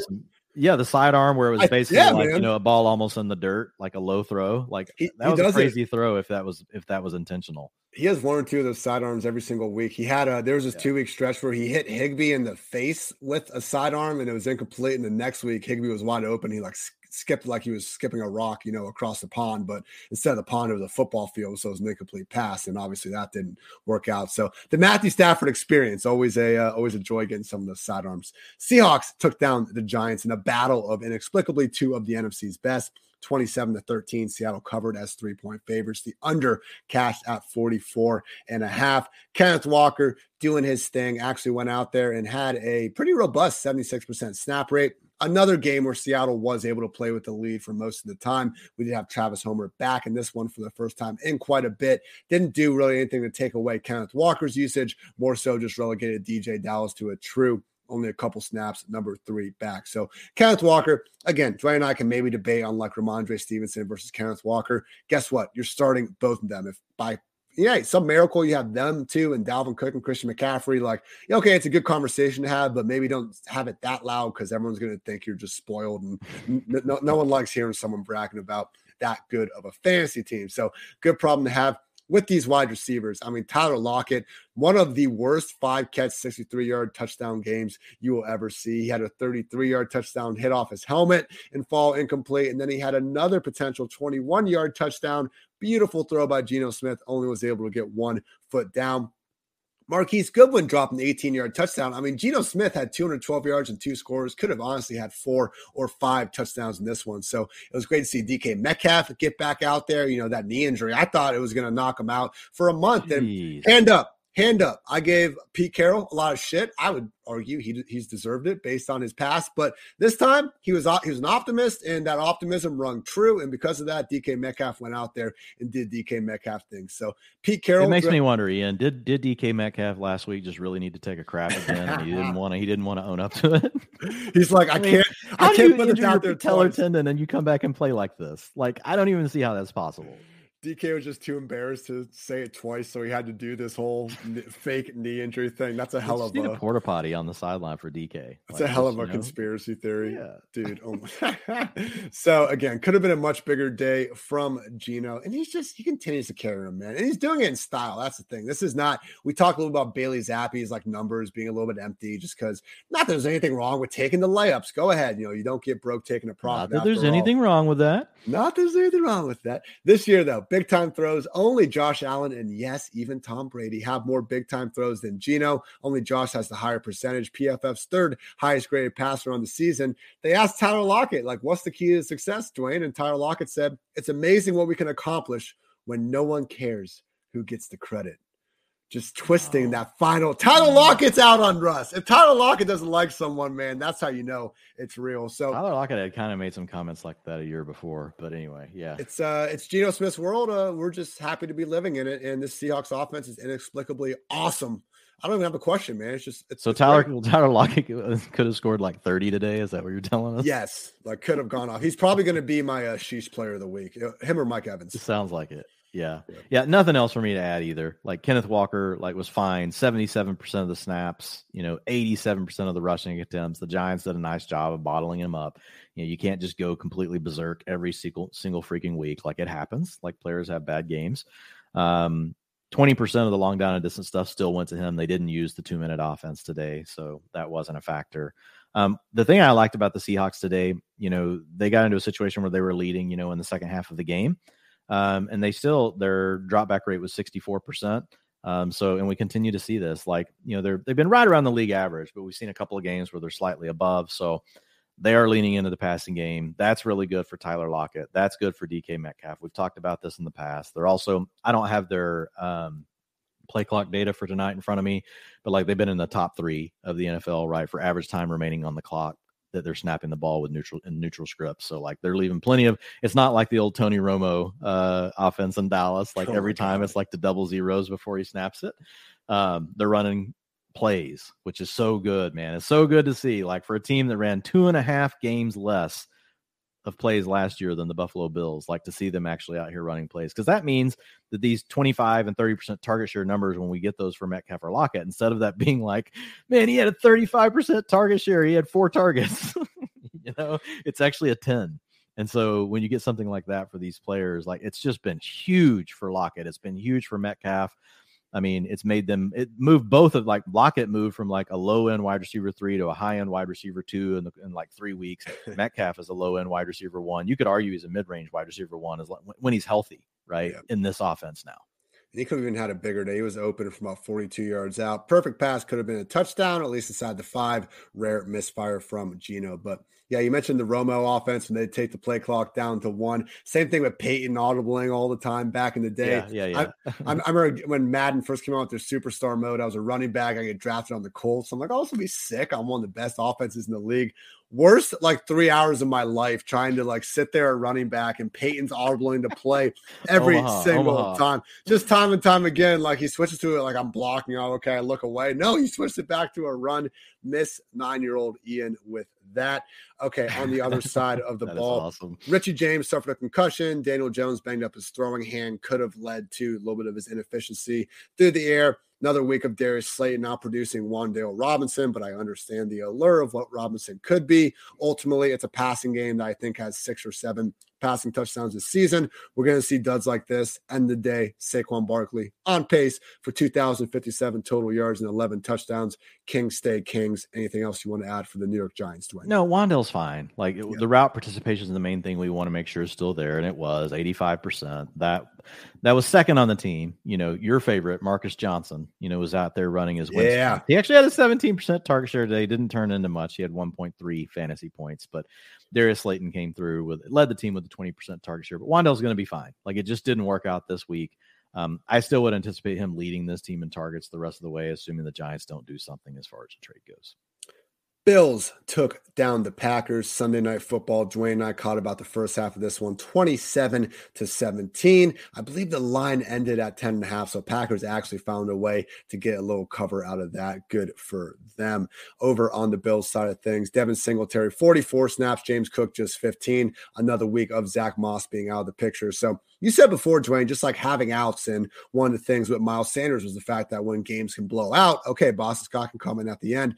Not having Zach Moss there for Devin Singletary helps. I know they're willing to just give James Cook the ball as well when they get up by 20, 30 points, but we'll take a two-back committee, and accordingly, we did see Singletary get 14 carries and a target, make good use out of them as always. He did have a situation where he was just short of the goal line. Next play, short touchdown to Dawson Knox. So that'll happen, but it's more and more evidence, man, especially coming out of a bye where we have seen rookie running backs get that bump.